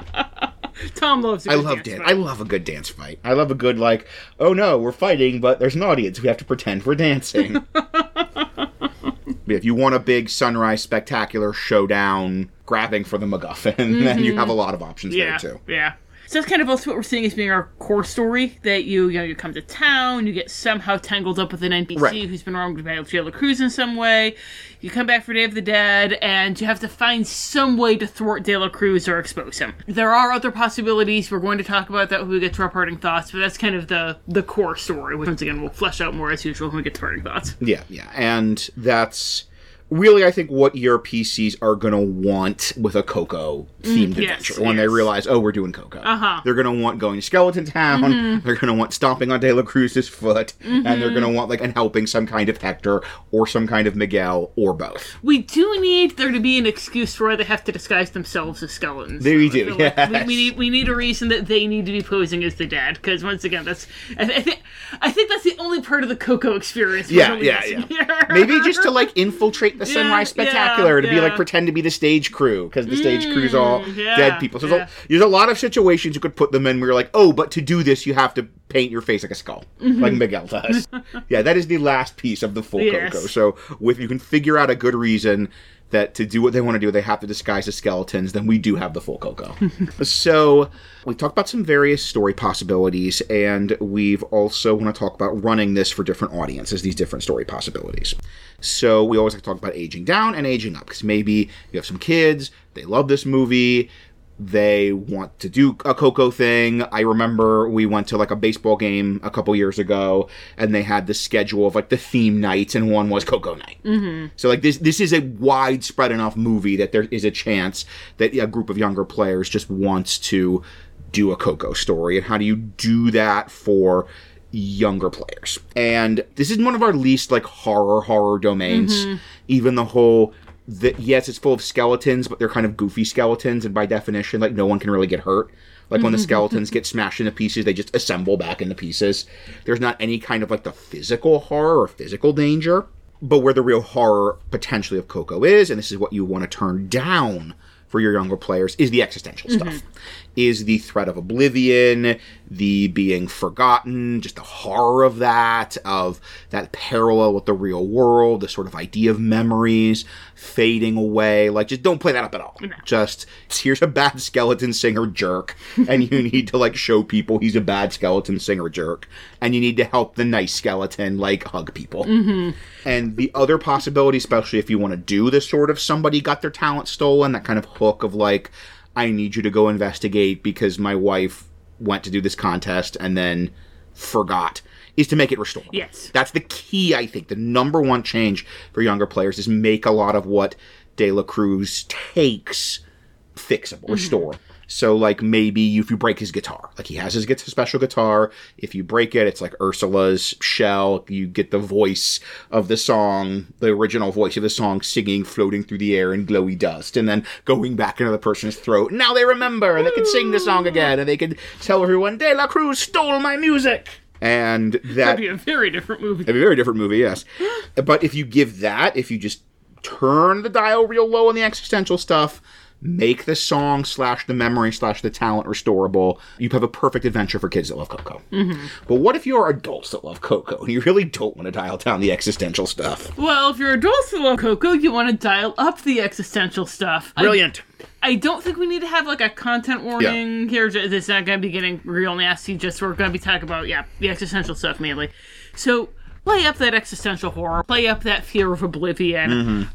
You can really, like, if you want to have the spirits fading away, really make it creepier than it is in the movie. Like, you have the kind of very peaceful, he's kind of going to his rest, and it's sad, but it's kind of peaceful. Don't do that. Don't do that. Just be terrible.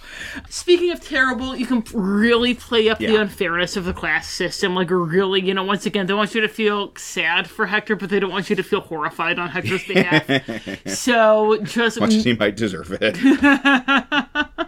So just like making the like kind of the shanty towns just much more squalid, much more awful. There's all kinds of stuff you could do with the hungry dead that we mentioned. Yeah. Just as it is, we just have them eating offerings. There are all kinds of things that they can eat.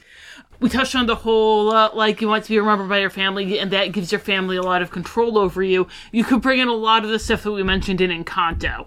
In Coco, you could have a bunch of that just horrible, smothering abuse. Yeah. And have that be a theme that you play with. Once again, Session Zero it. Yeah. But that could be a theme that you bring in. And then another thing, once again, just for dialing up the horror, dialing up the creepiness of the descriptions, is kind of how you're playing those ghosts that have been charisma drained and memory drained by De La Cruz.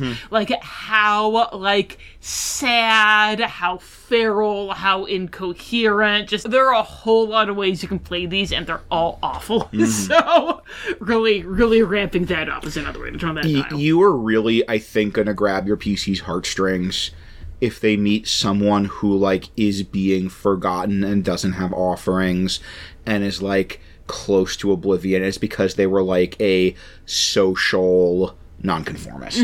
It's sort of like the possibility of Miguel, just because he wanted to be a musician, being off the family as a friend, and being banished. Yeah. So just someone who, for whatever reason, was a nonconformist, refused to live up to the family's expectations, wanted to kind of follow their own path, and now they're facing oblivion for that. Because they've been, that family banishment is a sort of literal banishment from existence. Yeah. Kind of the equivalent of Bruno no longer gets to exist. Yes, we don't talk about Bruno. Yes, if we don't talk about Bruno, Bruno doesn't exist anymore. Yeah. And that's even more horrifying than we got in Encanto, because it's extending the Encanto horribleness into the afterlife. Yeah. All the magical controls with salvation and damnation. Yes. And then kind of talk about that whole nonconformity thing. We were talking about there's the cemetery and there are the offerings that are made, just kind of the baseline offerings that everyone gets in the cemetery. And if you do certain, bad things, then you're not allowed to be buried in the hallowed ground.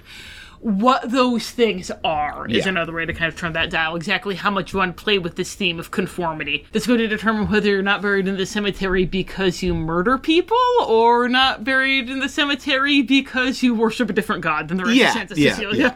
So, really, for a very bloodless, very, like, there's not a lot of horror inherent in this sort of spookier, ostensibly spookier elements. There's a lot of horror in the kind of system they've created for this movie. And as Rachel mentioned, or further back, that kind of turned us off at the beginning, first time we both watched Coco. And you can take that and actually make that weakness a strength. Yeah. If you're running it explicitly as a horror setting. So yeah, we hopefully have given you some possibilities for getting your PCs to Santa Cecilia, whether those PCs are young and are going to have a delightful adventure of helping a nice lady who plays the flute get her talent back, or whether they are adults and they're going to just hate this village and want to burn it to the ground and say this is the worst place they've been in all of Ravenloft. We hope we provided you either of those, or both, and we'll wrap up our discussion of that potentially worst place in Ravenloft with our parting thoughts in a section we like to call Parting Thoughts.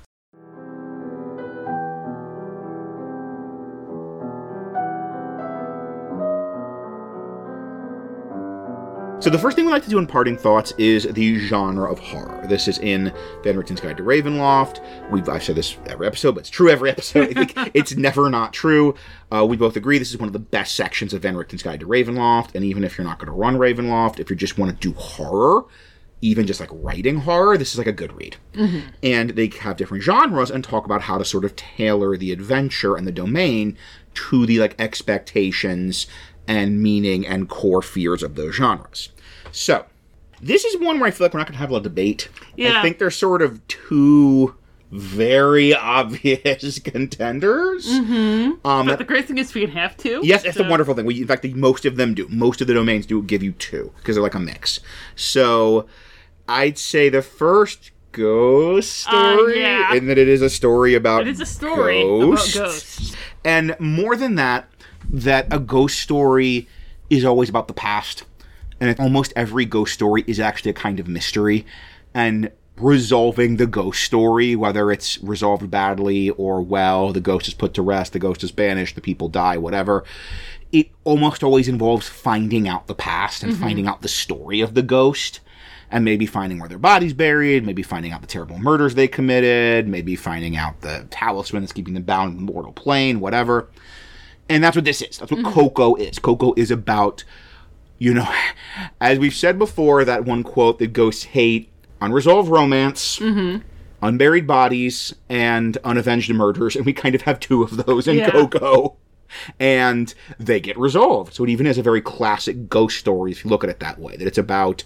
We have all three of those in Coco. Oh, yeah. Think of it, because, I mean, it's not like his body got sent back to Cecilia. We don't know where Hector's body is. And yeah, especially if you take unburied body kind of like very metaphorically in this whole like his family finding out what happened and kind of giving him the proper funeral rites that his, you know, culture demands. Like, wow, yeah, you actually do. So it's all, we're hitting the ghost trifecta. Hector's all three. Hat trick! The ghost story hat trick. So yeah, that this is this boy kind of stumbling into this ghost story and resolving the ghost story by learning about the past and by discovering these secrets and by helping to kind of put his great-great-grandfather to rest, not literally because he doesn't have final death, but sort of give him peace in the afterlife through avenging his murder, helping him resolve, you know, his romance and his relationship with his daughter, and kind of helping him have the proper funeral rites that he needs. So all three, Miguel does the hat trick. So that's Ghost Story. What's the other obvious one, you think? Occult Investigation. You can definitely have Occult Investigation, too. Because, you know, especially, it's not so much in Coco because Miguel doesn't realize he's occultly investigating. Yes. You know, it's not something like Scooby-Doo, where there's obviously a mystery on their hands. But that's kind of where you're going to be with your PCs. Yeah. They're going to be like, oh boy, let's find out what's going on. Yeah. Boy, this seems too good to be true. Miguel, like, you know, his goal isn't to unravel any kind of mystery. His goal is to find De La Cruz. And that's not, I feel, going to be the angle that your PCs are coming in on. I think that they're going to be coming in much more of the, looks like we have another mystery on our hands, gang. This nice ghost and everything's great, and he's being really helpful. I bet nothing's suspicious. So is that your second also? I actually was going to say psychological horror, because you do have a lot of, if you want to play up the horror, if you want to make Coco a horror setting, the horror isn't skeletons going, woo, like doing chill touch on you. The horror is like people being forgotten, or people being existentially dissolving because they've been forgotten, or De La Cruz stealing people's kind of memories or stealing people's songs. Would that be psychological or cosmic, do you think? Because that's kind of the unfairness of the universe.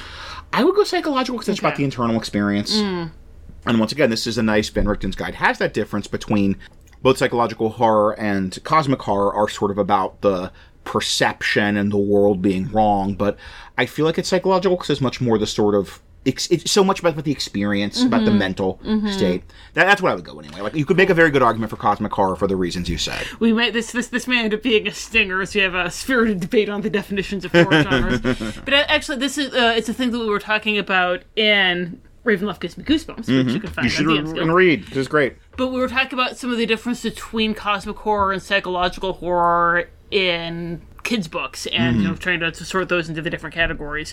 And there were a couple of things where you had put them in psychological, and I said, well, there's a similar thing in cosmic. What's the difference?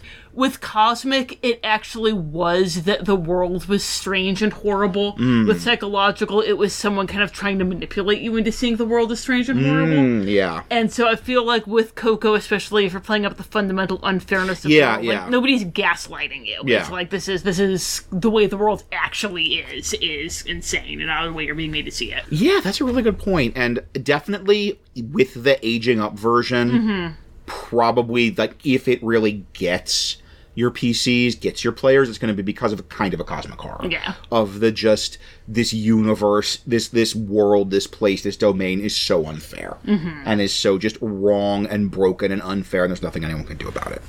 I think definitely for the core write-up, and Occult Investigation is going to be good for the second one, because, like you said, that's going to be like, if a ghost story is a mystery, that's kind of how they're going to engage in it. Is they're going to engage in the investigation, and this whole story, whatever story you end up running, is going to be an investigation. It's going to be a mystery. It's going to be learning about something that happened in the past, either the previous Day of the Dead or 50 years ago. Mm-hmm. If you have a cult investigation, you know what that means? We got them all? We got them all! We got them all! Woo! Air high five! Harder, I need to hear it on the mic. I need to hear it. Oh, I thought you didn't want to hear it. Okay. Yeah, that's what you heard that. You heard our air high five for we got them all. Gotta catch them all. You said and we air did. high five. I thought this was like an air guitar yeah. where you don't actually make noise. So, speaking of the kind of adventure you're going to run, let's talk a little bit about what would be a good adventure for this setting. We have some domains like Barovia, like Darkon, where you could like run an entire years-long game if you really just chase down every NPC, every plot hook. You have others like the Evil Puppet Theater that you might remember from last episode, where it's a story. This one is not quite that. You have a lot of variety. It's not just one single story. But I think there's very much a core story that you're going to do some variation of. Yeah, I think... Definitely it's not going to be like a Strahd or a Darkon because the most interesting thing is only 3 days. Yes. And I feel like you could do a couple sessions in Santa Cecilia. Like you could have just kind of this one random side story about a hungry ghost before the Day of the Dead starts and then start going into Day of the Dead stuff. But you're not going to be able to have a years-long campaign. Yeah. You can do a couple like arcs in Santa Cecilia and enjoy it, but that's it. Yeah, the big part of it is because we have this... There's only so much variety you can get in this 3-day time period. And if you wanted to stretch it out and have it be a month, you absolutely do whatever you want. Yeah. And like just like you have that kind of, in our canon version anyway, you have that sort of limited time frame. I really think it's going to be some kind of, as we said, ghost story, some kind of resolving the past. Some kind of helping a ghost, helping one of the people in the City of the Dead reconnect or make peace or something with the City of the Living. Because any of those 3 options we gave, you could be unburied body, unresolved relationships, or unsolved murders. So the big difference is whether you bring in De La Cruz. Because the great thing is you can do stories here that don't involve De La Cruz. That it can just be an unsolved murder or an unburied body or an unresolved family issue. They can go in, they can investigate, they can go to Skeleton Town. It's really great. Some reason they have to make themselves look like skeletons. And then they, walk off having helped the ghost make peace with his family. That's like your good 1-shot, 2-shot kind of adventure. And I think the core adventure here, of course, is that, but De La Cruz. Like, he is the driving antagonist.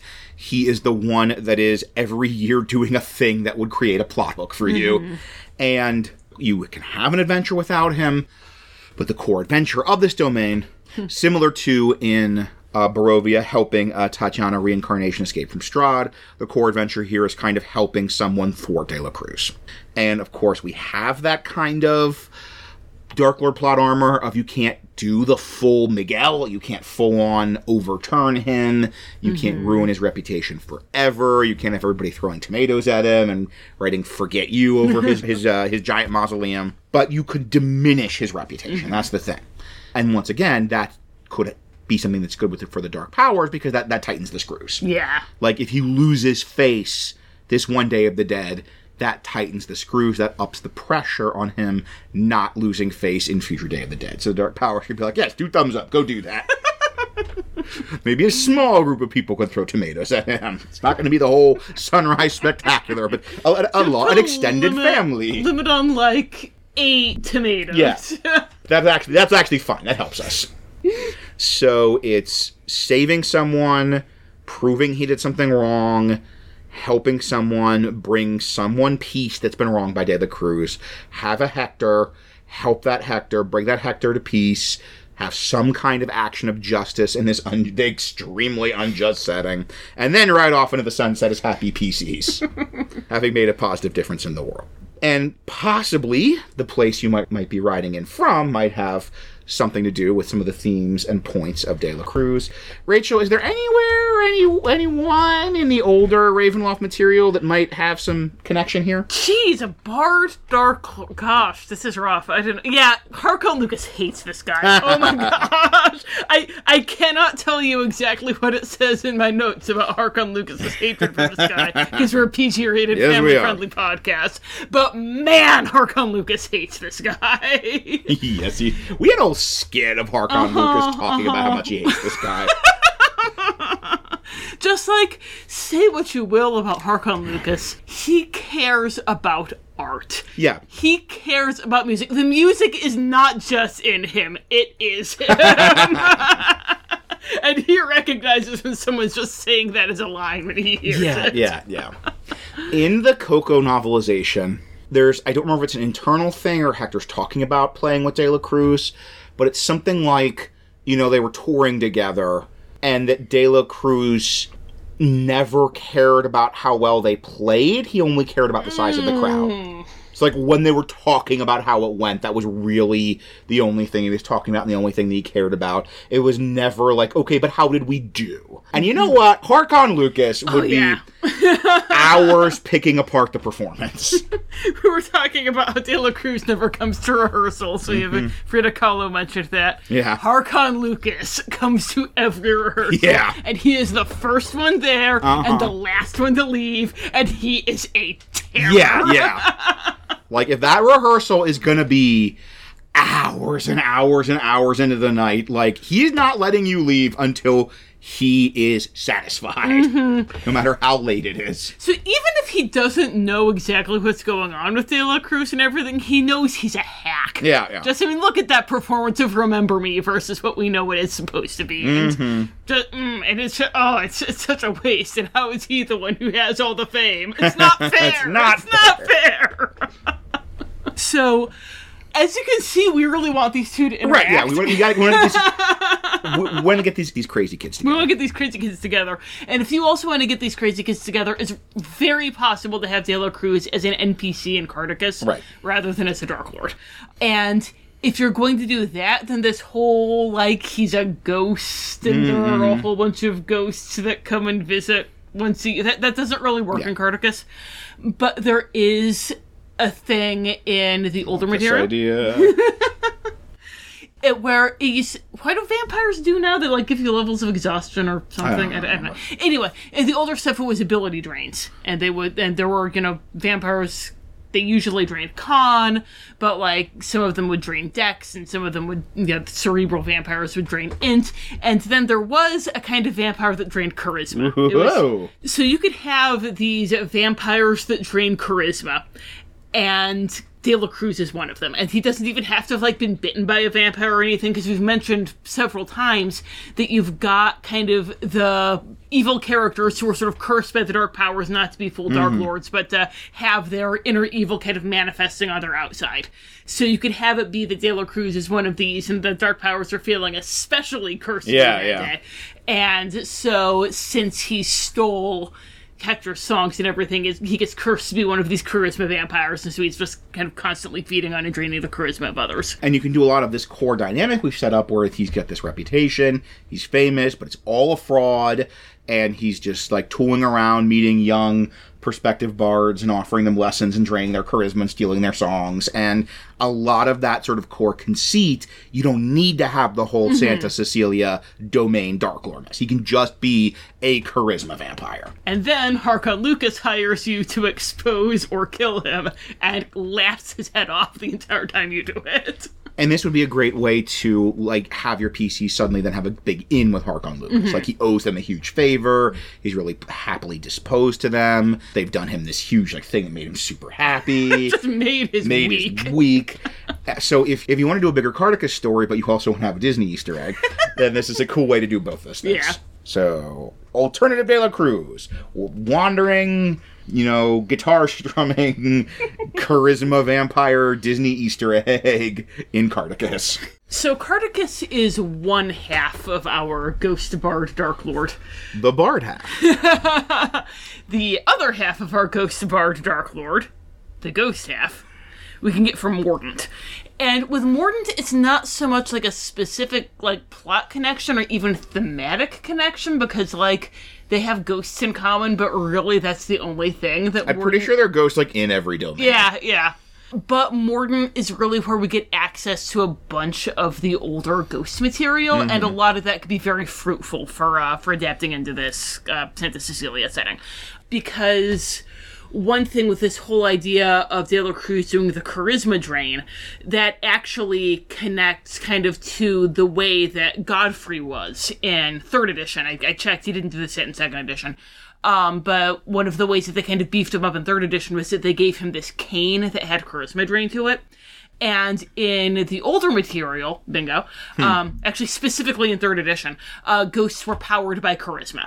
That kind of the idea that it was their force of will was what gave them their power, and like there were different power levels of ghosts, and the higher power level ghosts had higher charisma, because it makes sense. You know, right, force your personality. Like if you have a really forceful personality, you're going to leave a stronger imprint on the world than a weaker personality is. That has a real narrative logic to it. Yeah. I believe, I just double-checked Van Richten's Guide to Ghosts before recording this. I don't think there was a charisma link in 2nd edition. If there was, please feel free to at me. You were invited to add us if I'm incorrect on this. But I know that they did have different ranks of ghosts. I don't think it was specifically linked to charisma until 3rd edition. But so Godfrey had this cane, and you had the whole that he was controlling all of the ghosts in Mordant and everything, and the way that he was able to do this was through this cane that he would threaten to beat them with, and that would suck their vitality away, give it to him, and just eventually turn them into just these kind of wisps of of spirits wandering around that aren't able to even impact anything with their ghost powers. So that's something, if you wanted to kind of take some of that like ghost charisma power system, if you wanted to kind of port that over from 3rd edition, you could do that really easily to kind of be diving into some of the mechanical effects of what De La Cruz is doing to these ghosts. And the great thing is, a lot of times when I say go and look for this older material stuff, it's kind of like, okay, great, I guess I have to either like pirate it or find it on eBay for, $200, because Ravenloft gets a tier 1, boy howdy. Yeah, right.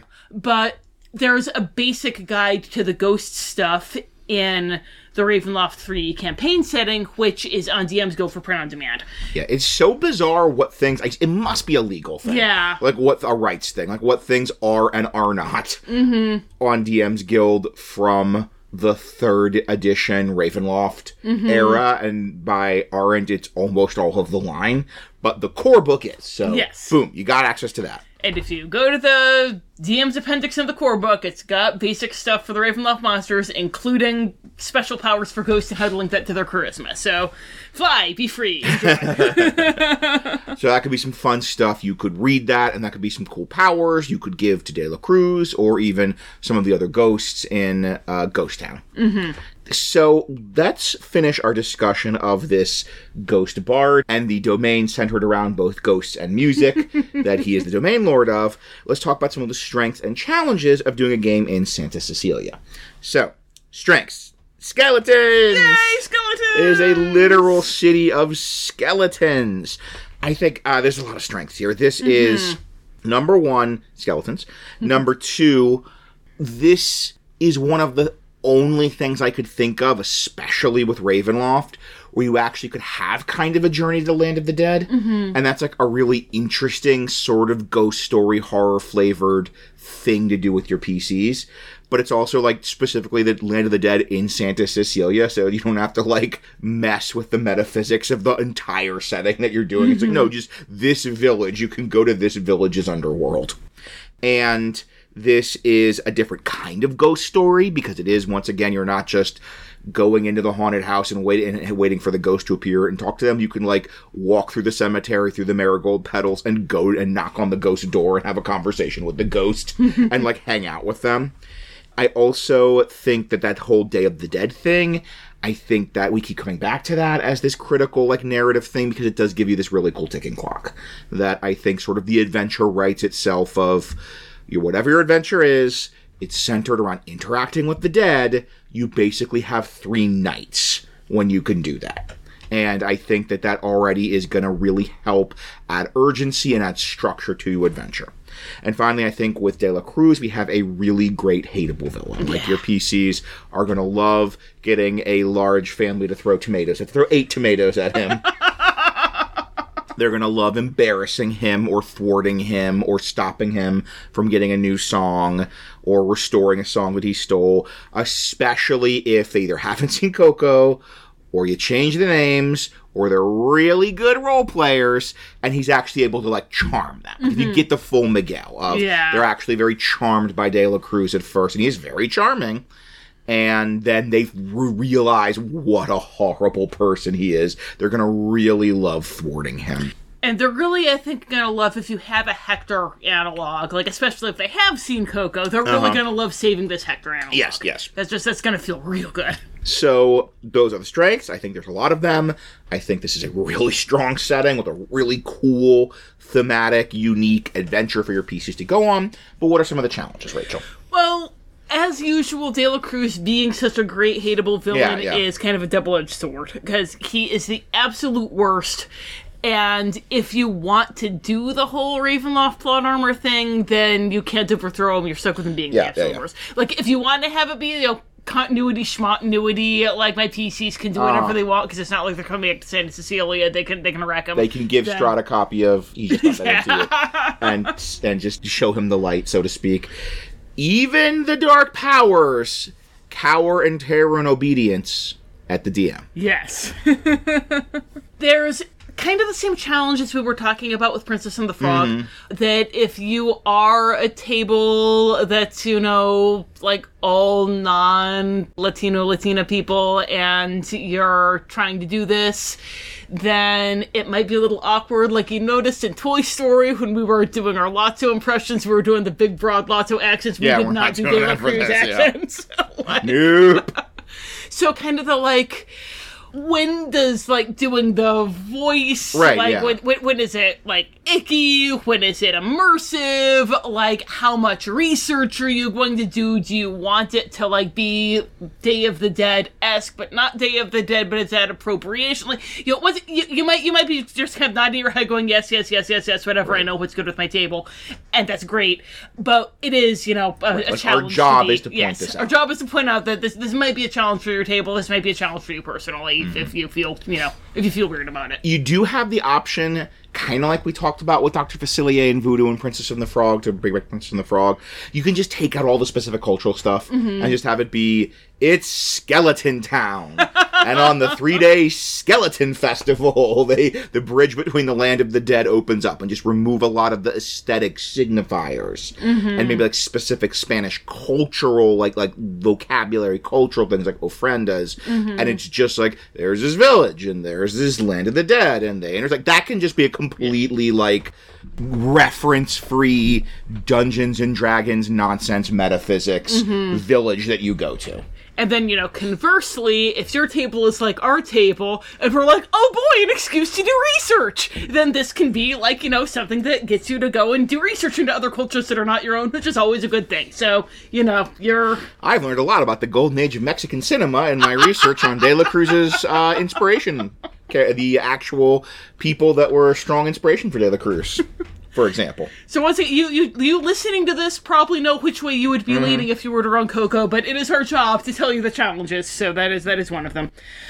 When you're not doing Day of the Dead, there's not as much to do. Like, you do have some potential for some cool ghost stories, but really the main meat of the adventure revolves around this 3-day period, and so that means you can't really have a Barovia Curse of Strahd situation where you're really playing out all the possibilities. As so often occurs, the strengths and weaknesses are mirror images of each other. That, like, specifically the 3 days when the action happens are, I think, a very good strength from narrative construction and from building your adventure, but they're also a weakness because they are a limitation on the fun you're going to have and, like, what you can really do to get the full story and the full theme and flavor of Santa Cecilia.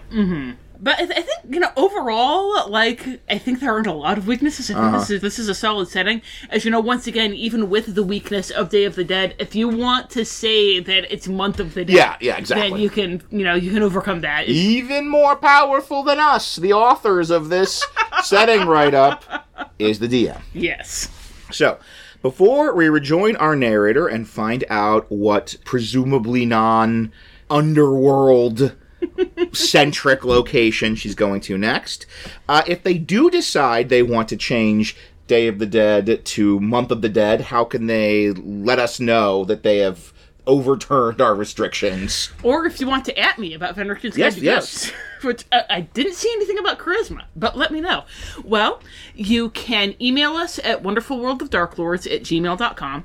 You can find us on Facebook or Tumblr at Wonderful World of Dark Lords. And on Patreon, for whatever reason, Wonderful World of Dark Lords was taken. I don't know what was going on there. We are Wonderful World of Dark Lords 651. It's our multiverse designation.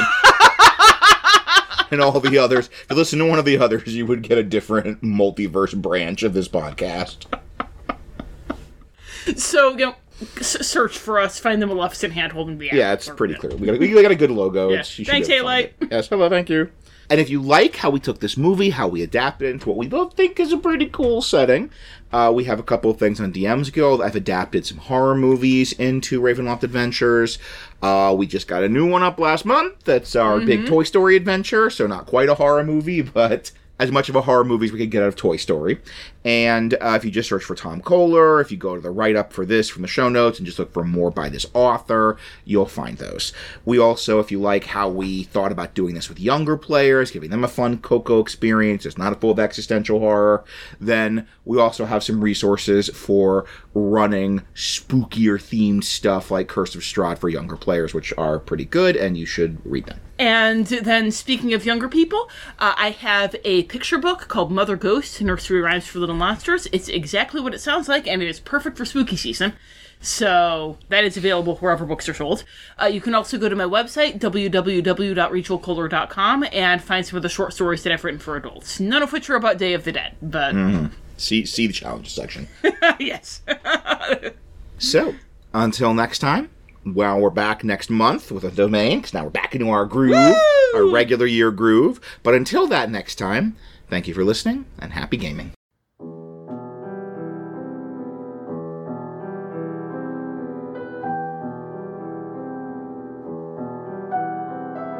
Parting thoughts. Compared to the past few domains I visited, my time in Santa Cecilia was uneventful, but I find myself pondering the City of the Dead and all that it implies. If the memories of the living can affect the dead, when the dead and dying make promises to watch over the living, if they fail to do so, is it because they've abandoned the living, or because the living do not properly remember them? But does that mean the living are meant to pay court to ghosts who do nothing to acknowledge them, like a human calling after an indifferent cat, rather than focusing on those who are still alive? Part of me continues to envy the people of Santa Cecilia for having such easy access to their beloved dead. But of course, the rightfully hated dead have access to them as well. At any rate, my next destination is likely to be less fertile ground for such philosophical musings. As I held my clockwork mist talisman, I wondered what I would encounter in the foggy streets that were dominated by a genius twisted for evil, the world's greatest criminal mind. Regards, D. Magic is, and always shall be, a means to an end. It is not meant to replace one's ability to think and formulate solutions to everyday problems. Problems that would be better solved through cunning and deception than by blindly following spiritual cats to previously obtained knowledge.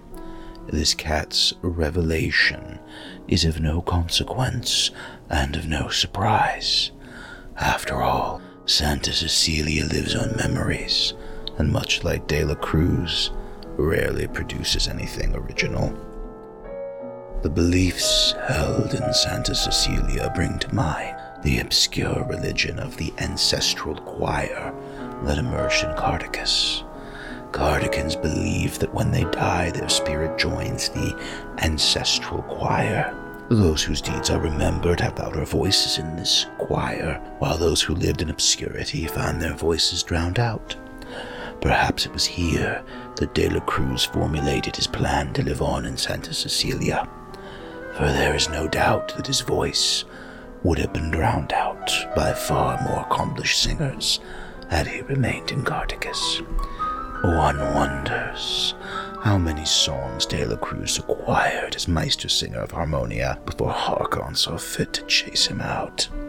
The empty promise whispered on the lips of the dying to live on in another's memories is fulfilled within Santa Cecilia and carried forward as a sacred pact between the living and the dead. But for what purpose? Though I suspect De La Cruz to be as genuine as his musical talents, obtaining direct access to this celebrity would have been the simplest way to confirm the theories alluded to in my servant's report. As is, I am left with speculations. If one is remembered perfectly, and by many, do they have a chance at a second life? Or are they merely lingering, holding on to empty dreams as all ghosts do? Undeath is not life, no matter how flamboyant it may be, and seizing a single moment for all eternity is not a feat to be envied.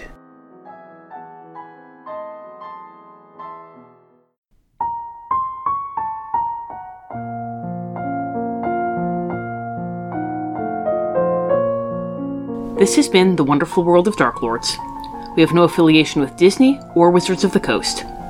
All music recordings used in this episode are in the public domain and were obtained through museopen.org. Titles and links are in the show notes. Dialogue for Yensid was written by Aslan Rex himself, who you can follow on Tumblr at Darklord Aslan.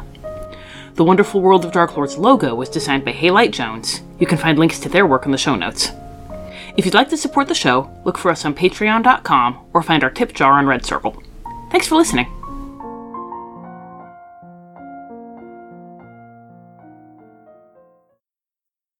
Oh my gosh, I just got cat claws right in my ribs. Wow.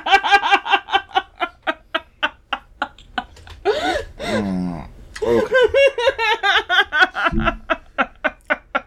We might have our stinger. Yeah.